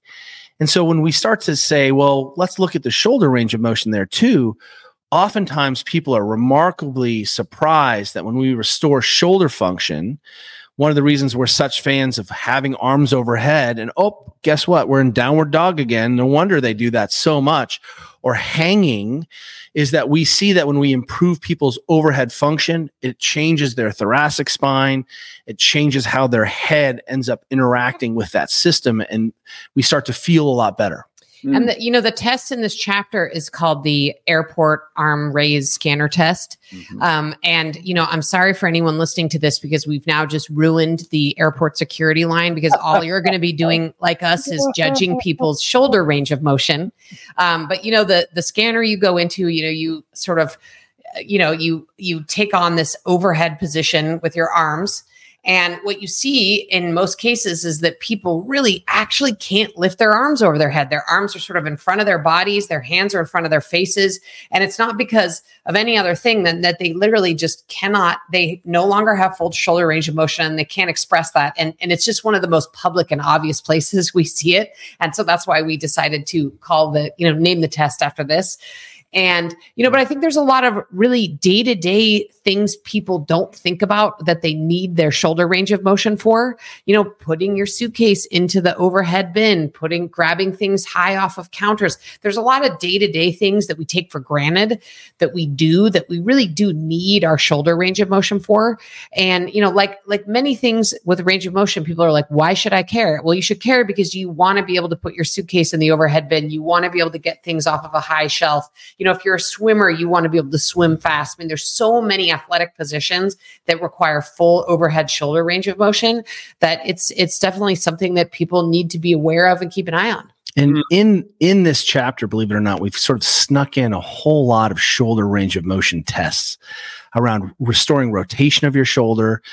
But also, we've got a simple drill, which is taking something about the size of a lacrosse ball while you're laying on the ground, putting it in your traps, sort of between your shoulder blade and your spine, and beginning some breaths and beginning some arm movement. And we start to restore those ribs. We get those ribs moving. We get some input into the soft tissues.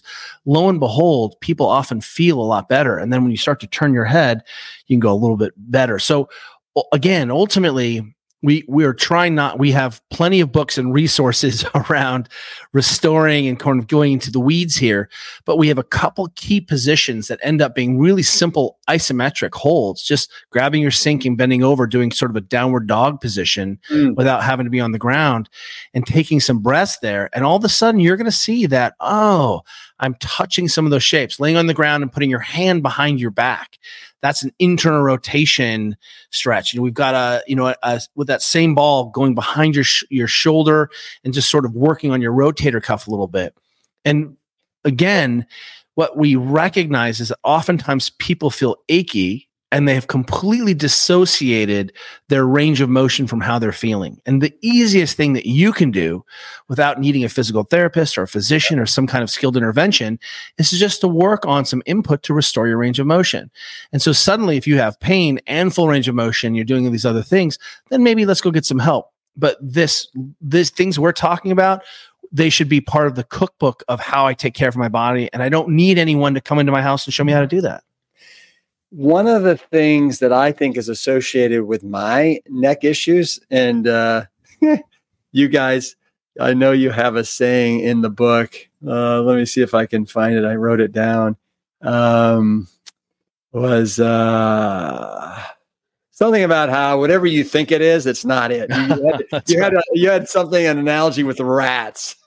Where the rats get in is not where they chew. That's right.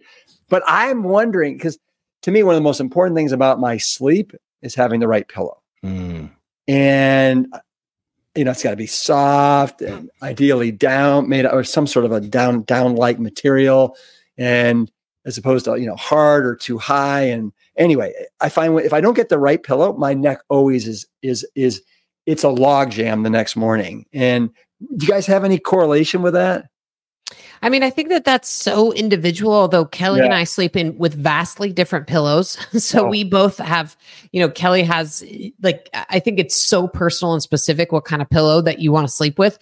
And I will say it's one of the things we really struggle with when we travel, because we always bring our eye mask and earplugs and try to simulate our home sleeping experience as much as possible. But we don't typically bring our own pillows on most of the trips we take. So that can be a struggle for us. But I do think it's really individual. But yeah, I mean, I think certainly, sleeping in strange positions can 100% contribute to having your neck feel a little janky the next morning. We should be able to sleep anywhere, anytime, anyplace, right? Like put a kid in a crib, there's no pillow, Think about people sleeping on the dirt with their arms as a pillow.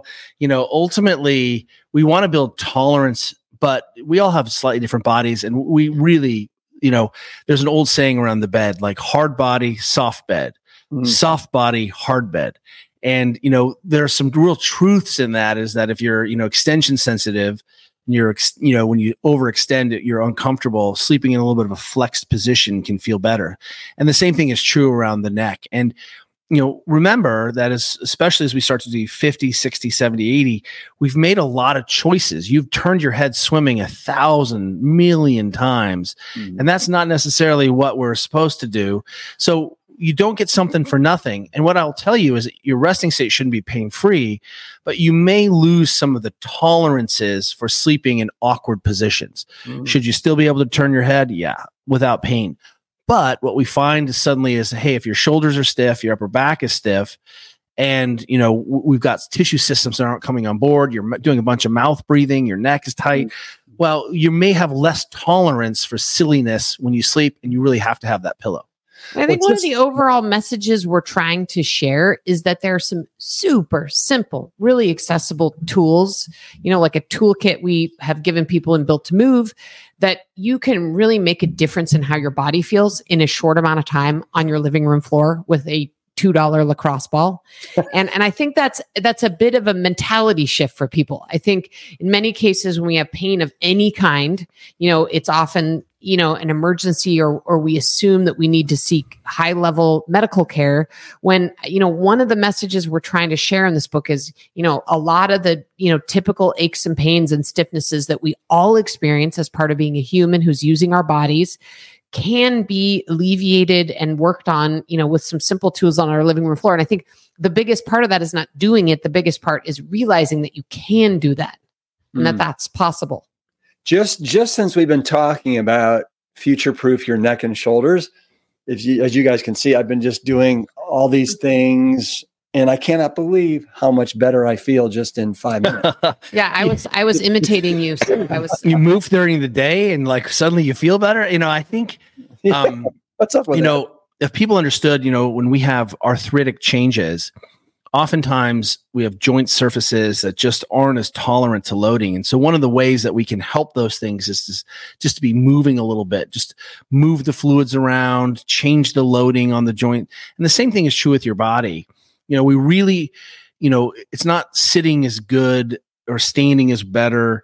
It's, hey, how do we create more movement? And the stillness in our body really hints at ways that are sort of not natural. And I'm not pining for the old days where we were sleeping by the fire and we had scurvy. That's not what I mean. What I'm saying is, I think when we start to say, well, it is easy for me to take a break in between this and put my arms over my head and take a few breaths, and that's all it took for me to feel better, simple. And what we can do is help people attach some sort of emotionality to, hey, my brain is giving me a signal and I'm like, oh, my neck is starting to ache. Maybe that means nothing's wrong, but I should move a little bit more. Mm-hmm. And so if you start to view pain as a request for change, then you suddenly can have a positive reaction. When your body is achy, you can be asking a different question. Can I move my body? Can I restore? Have I not touched a shape? Have I not bent my spine? And so that really can be a really powerful tool. When I say emotionality, I mean like you actually sort of recognize that, hey, I was feeling stiff. I need some input. And now I can change the input. And maybe I can even change the environment. Mm-hmm. Yeah, no, I you guys are so incredibly knowledgeable. And this is all we think about, everyone. You express it all so well. I want to come hang out with you guys tomorrow. You're invited. Anytime. You are invited. It's incredible. The last thing that we haven't talked about is eat like you're going to live forever. Yeah. You guys know this is the Plant Strong podcast. So we really are fans of fruits and vegetables and whole grains and beans and nuts and seeds. Amen. Is there anything you'd like to add about, kind of maybe your research, about eating well?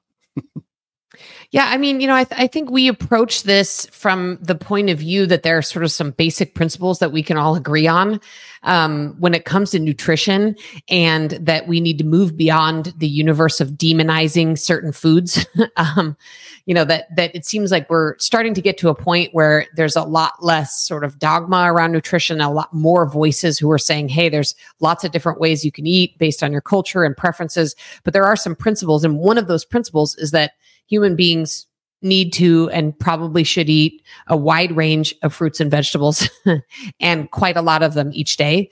And I think it's pretty hard to dispute that. We are fans of E.C. Sinkowski's, and we talk about it in our book, the 800-gram challenge.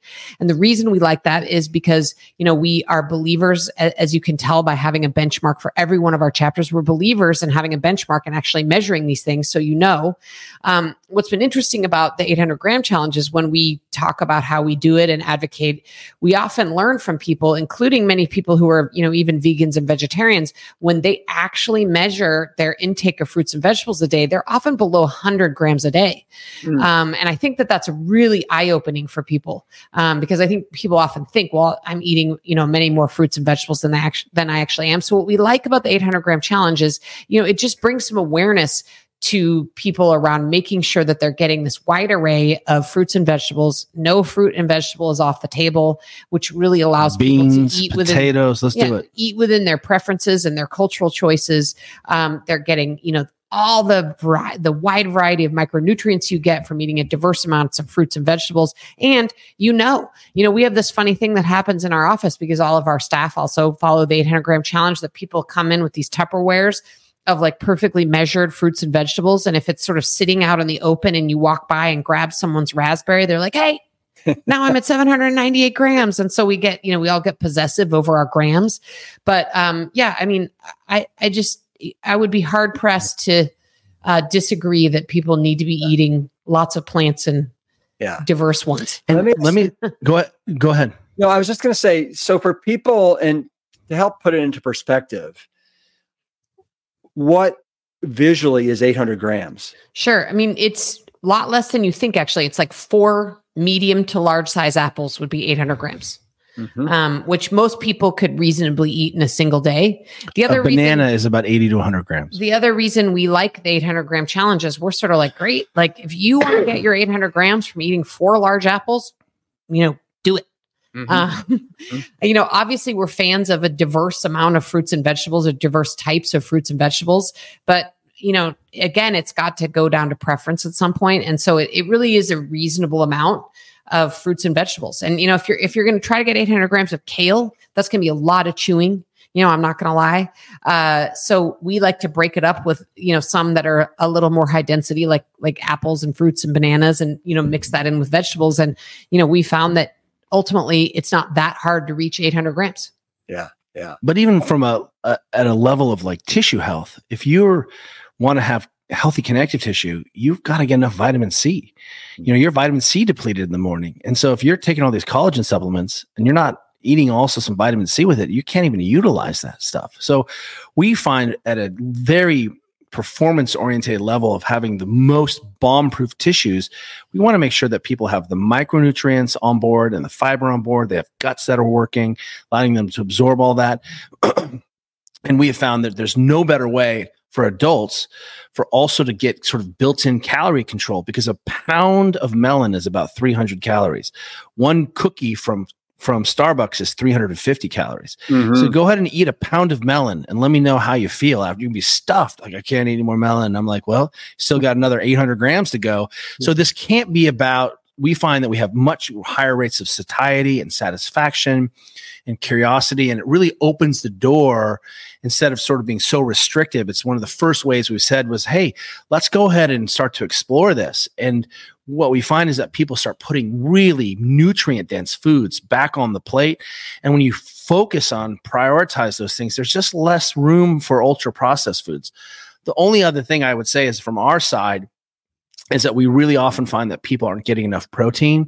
And especially as we get older, we need a little bit more protein. And so the only thing we say is, we don't care if you're a vegan or a vegetarian or carnivore or however you like to eat. Let's go ahead and just see if we can get enough minimums of protein. Kind of 0.8 to 1 gram of protein per pound body weight is our recommendation. Certainly you can get by on the RDA levels of protein. But what we find is that when we match those two things together, you're going to be mired in having to eat so much food. It's so boring, all this food you have to eat.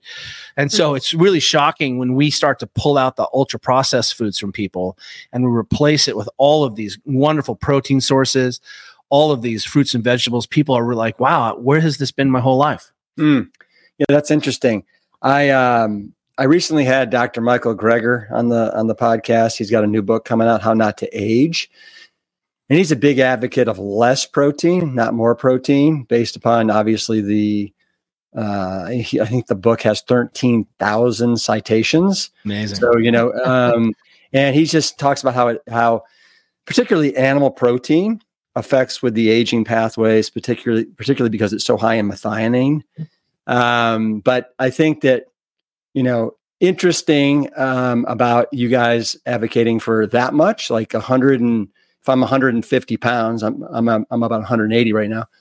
180, you're saying I should get 180 grams of protein a day. Well, somewhere between 150 and 180, yeah. And that actually really comports with, again, are we looking at, we're trying to say, hey, what's the research say and what's the best clinical practice say around, performance and keeping lean muscle mass on people? And what we're finding is that we're in an epidemic right now where people are losing a lot of lean muscle mass, and they're skipping, the people who are all doing that intermittent fasting were losing a ton of lean muscle tissue because they were just missing this. So again, also not stepping on this or getting to a debate of how much protein or what kind, but if you really love and feel better with vegetarian protein sources, knock yourself out. We have no problem with how you're doing that.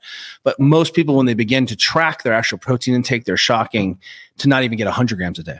Yeah. And I would say that our thinking and approach is really very muscle centric, and coming from the point of view that, especially at 50, our individual goals, our personal goals are really to maintain and hopefully even gain some muscle, but maintain as much muscle mass as possible, especially because our overarching goal is to have a durable body. And, the more muscle mass you have, the more survivability from disease you have. And there's just 1,000 reasons why muscle mass is like having, bars of gold glued onto your body, in our opinion. Right. And so we find that a protein forward, diet approach is, conducive to that very sort of muscle centric approach that we are fans of. I think I'm sensitive to this because I feel like this whole culture is so insanely protein, just like, yep. I hear you. We couldn't agree more. Oh my God, this shampoo's got it's yes, that's right. I need it. Everybody is playing off of twice the protein. It has become the marketing hack for every food that you could put. So true. It's even more than gluten-free or anything else. And so I love to me, it's like, if you want to build muscle, you got to hit the gym, you got to work the muscles. And obviously you have to have a minimum amount of protein to help make that happen. But I think it's about everything about your book. It's like we lead this insanely sedentary lifestyle. We're sitting 10 to 15 hours a day. No wonder we have all this sarcopenia going on and everything. Yeah, seriously, you are right. I don't think it's a protein issue. I think it's a sedentary issue. No, we agree. I agree. The other thing I'll say is, you said this, alluded to it earlier, you had a benchmark for your weight. Yeah. And let's go ahead and put some objective measures in there. Let's go get a DEXA scan and let's look at how much lean muscle mass you actually have. And then let's look at what your interventions are. And let's look at, if you're over fat and this is something that we're trying to change for metabolic health, then what are our tools and strategies? And let's go ahead and put some objective measures on here around this. And I think that ends up being really reasonable. And again, Juliet and we want to give people a blueprint and then say, hey, look, why don't you go up and down? If you're only eating 800 grams, maybe it's 700 grams is the magic number, or 900 grams is the magic number. But it turns out that generally, when we're looking at health practices for folks in our community, we're not getting enough protein. We're getting a lot of processed carbohydrate, and we're definitely not getting enough fruits and vegetables and plants. And in this community, people are, in the fitness performance community, they've demonized plants, which is just insane. Mm-hmm, mm-hmm. And I know you guys have heard this a jillion times, but I think it's 95 to 97% of this country is not getting enough fiber. But I don't know really anyone that is technically protein deficient. But right. And I mean, that's just, reason number 999 why we love the 800-gram challenge, because it's like, okay, show me you ate 800 grams and I can tell you got enough fiber that day. Well, and let me ask you this. So if 800 grams, if I'm going to eat 800 grams of fruits and vegetables, exclusively fruits and vegetables, do you guys have a rough guesstimate? And I know it varies, but how many grams of protein you'd get in an 800 gram challenge? Any idea? Man, I would not hazard a guess because I know I'd be off. Yeah. Like, and it would depend on which, fruits and vegetables, right? So too many dependencies for me to make a guess, I think. Yeah. I just for example, on my breakfast cereal this morning, I had two cups of frozen mango that I threw in the microwave. I had a kiwi, I had a banana, and I had a grapefruit. I had walnuts, I had ground flaxseed meal, chia seeds, and then I had my foundational cereal that's the Rips Big Bowl cereal that I've commercialized. But so I mean, we love cereal. Clean cereal, absolutely. The best. Yeah, kale, yeah. So what you just described was a really extraordinary breakfast. I mean, that you're killing it with the breakfast. And I think if I look at what people are doing with their coffees or sugar drinks and it's what you're seeing is you just ate the most micronutrient dense breakfast a human being can have. And now we can actually talk about turning the dials up and dials down to meet your needs and to look at actually what's happening. I think that's really reasonable. Yeah. And it's working. It turns out it's working. Yes or no, 1 or 0. Are your tissues doing great? How's your bone density? How's your energy and fatness? Are you keeping your muscle on? I mean, I think when we start to put some of these objective measures and first principles in, it's easy. Yeah. No, it's working very well. But listen, what I have learned in reading your book is I need help. I need some fine tuning. And so say we all. And this can definitely do that. Tell me, you two, what are you super jazzed about right now going forward? Any projects you're working on? Any vacations? Anything you're going to do with your daughters? Great question. Oh man, I mean, we've got a daughter who is a serious water polo player and probably going to play in college. So we are just on the precipice of maybe seeing what the college recruiting process looks like, which I think we're both terrified of and excited about. So on a personal level, that's one thing that we're looking forward to. Yeah, and I think one of our next sort of intellectual projects is trying to put the household back in control and at the center of talking about athletic performance for teenagers. So I think we're sort of interested because we're very much living in this world of collegiate athletes and professional athletes who are young adults, and we interact with a lot of teenagers, and there's a lot of misinformation, a lot of TikTok driven information about how do we create durable, healthy, psychologically intact people who like to play sports as an aside. I love hearing that about your daughter playing water polo.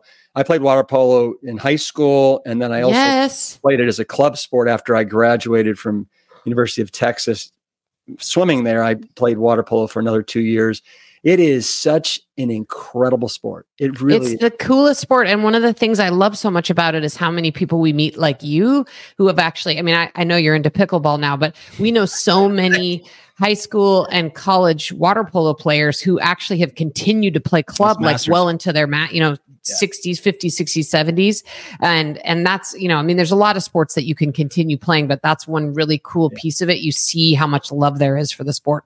Well, and I know you guys have mentioned pickleball a lot. I know I mentioned it at the top, and I love pickleball, but I swim 6 days a week, 6 mornings a week. I mountain bike. Yes. That was my jam for a good 10 years was the Xterra off-road triathlons. Oh, yes. Yeah, amazing. Wow. Yes. Yeah. We just had Nathan Adrian over at the sauna, who's a pretty good swimmer. Nathan Adrian, absolutely. University of California. That's right. Yeah. Incredible freestyler. Yeah, he's a legend. Oh, he's a beast of a guy. Yep. He's like 6'3", just built like a taller than that. And he's like 6'6". Yeah. Monster.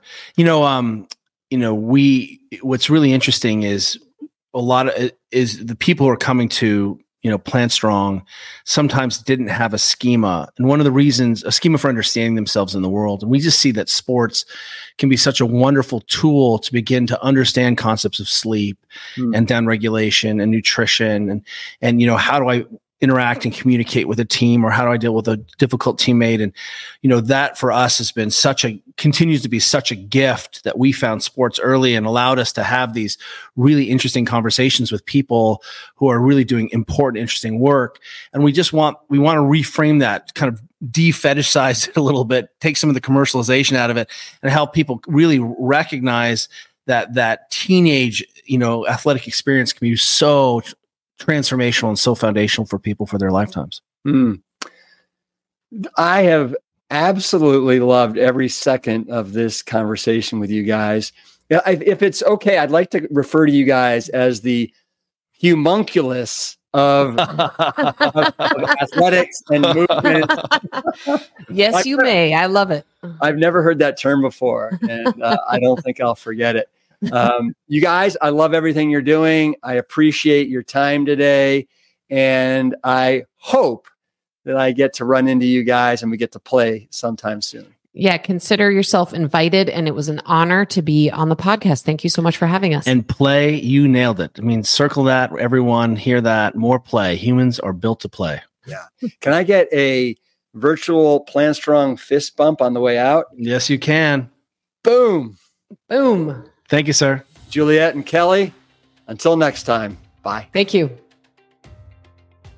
Their book, Built to Move, is available wherever books are sold, and you can learn more about them at their website, thereadystate.com. I'll be sure to link up to all of those resources in the show notes.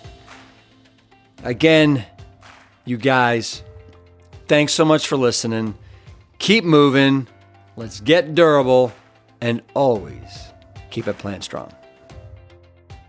If you have a question for us at the podcast, simply email us at hello@plantstrong.com, or you can leave us a voicemail at speakpipe.com/plantstrong. Again, that's speakpipe, one word, speakpipe.com/plantstrong.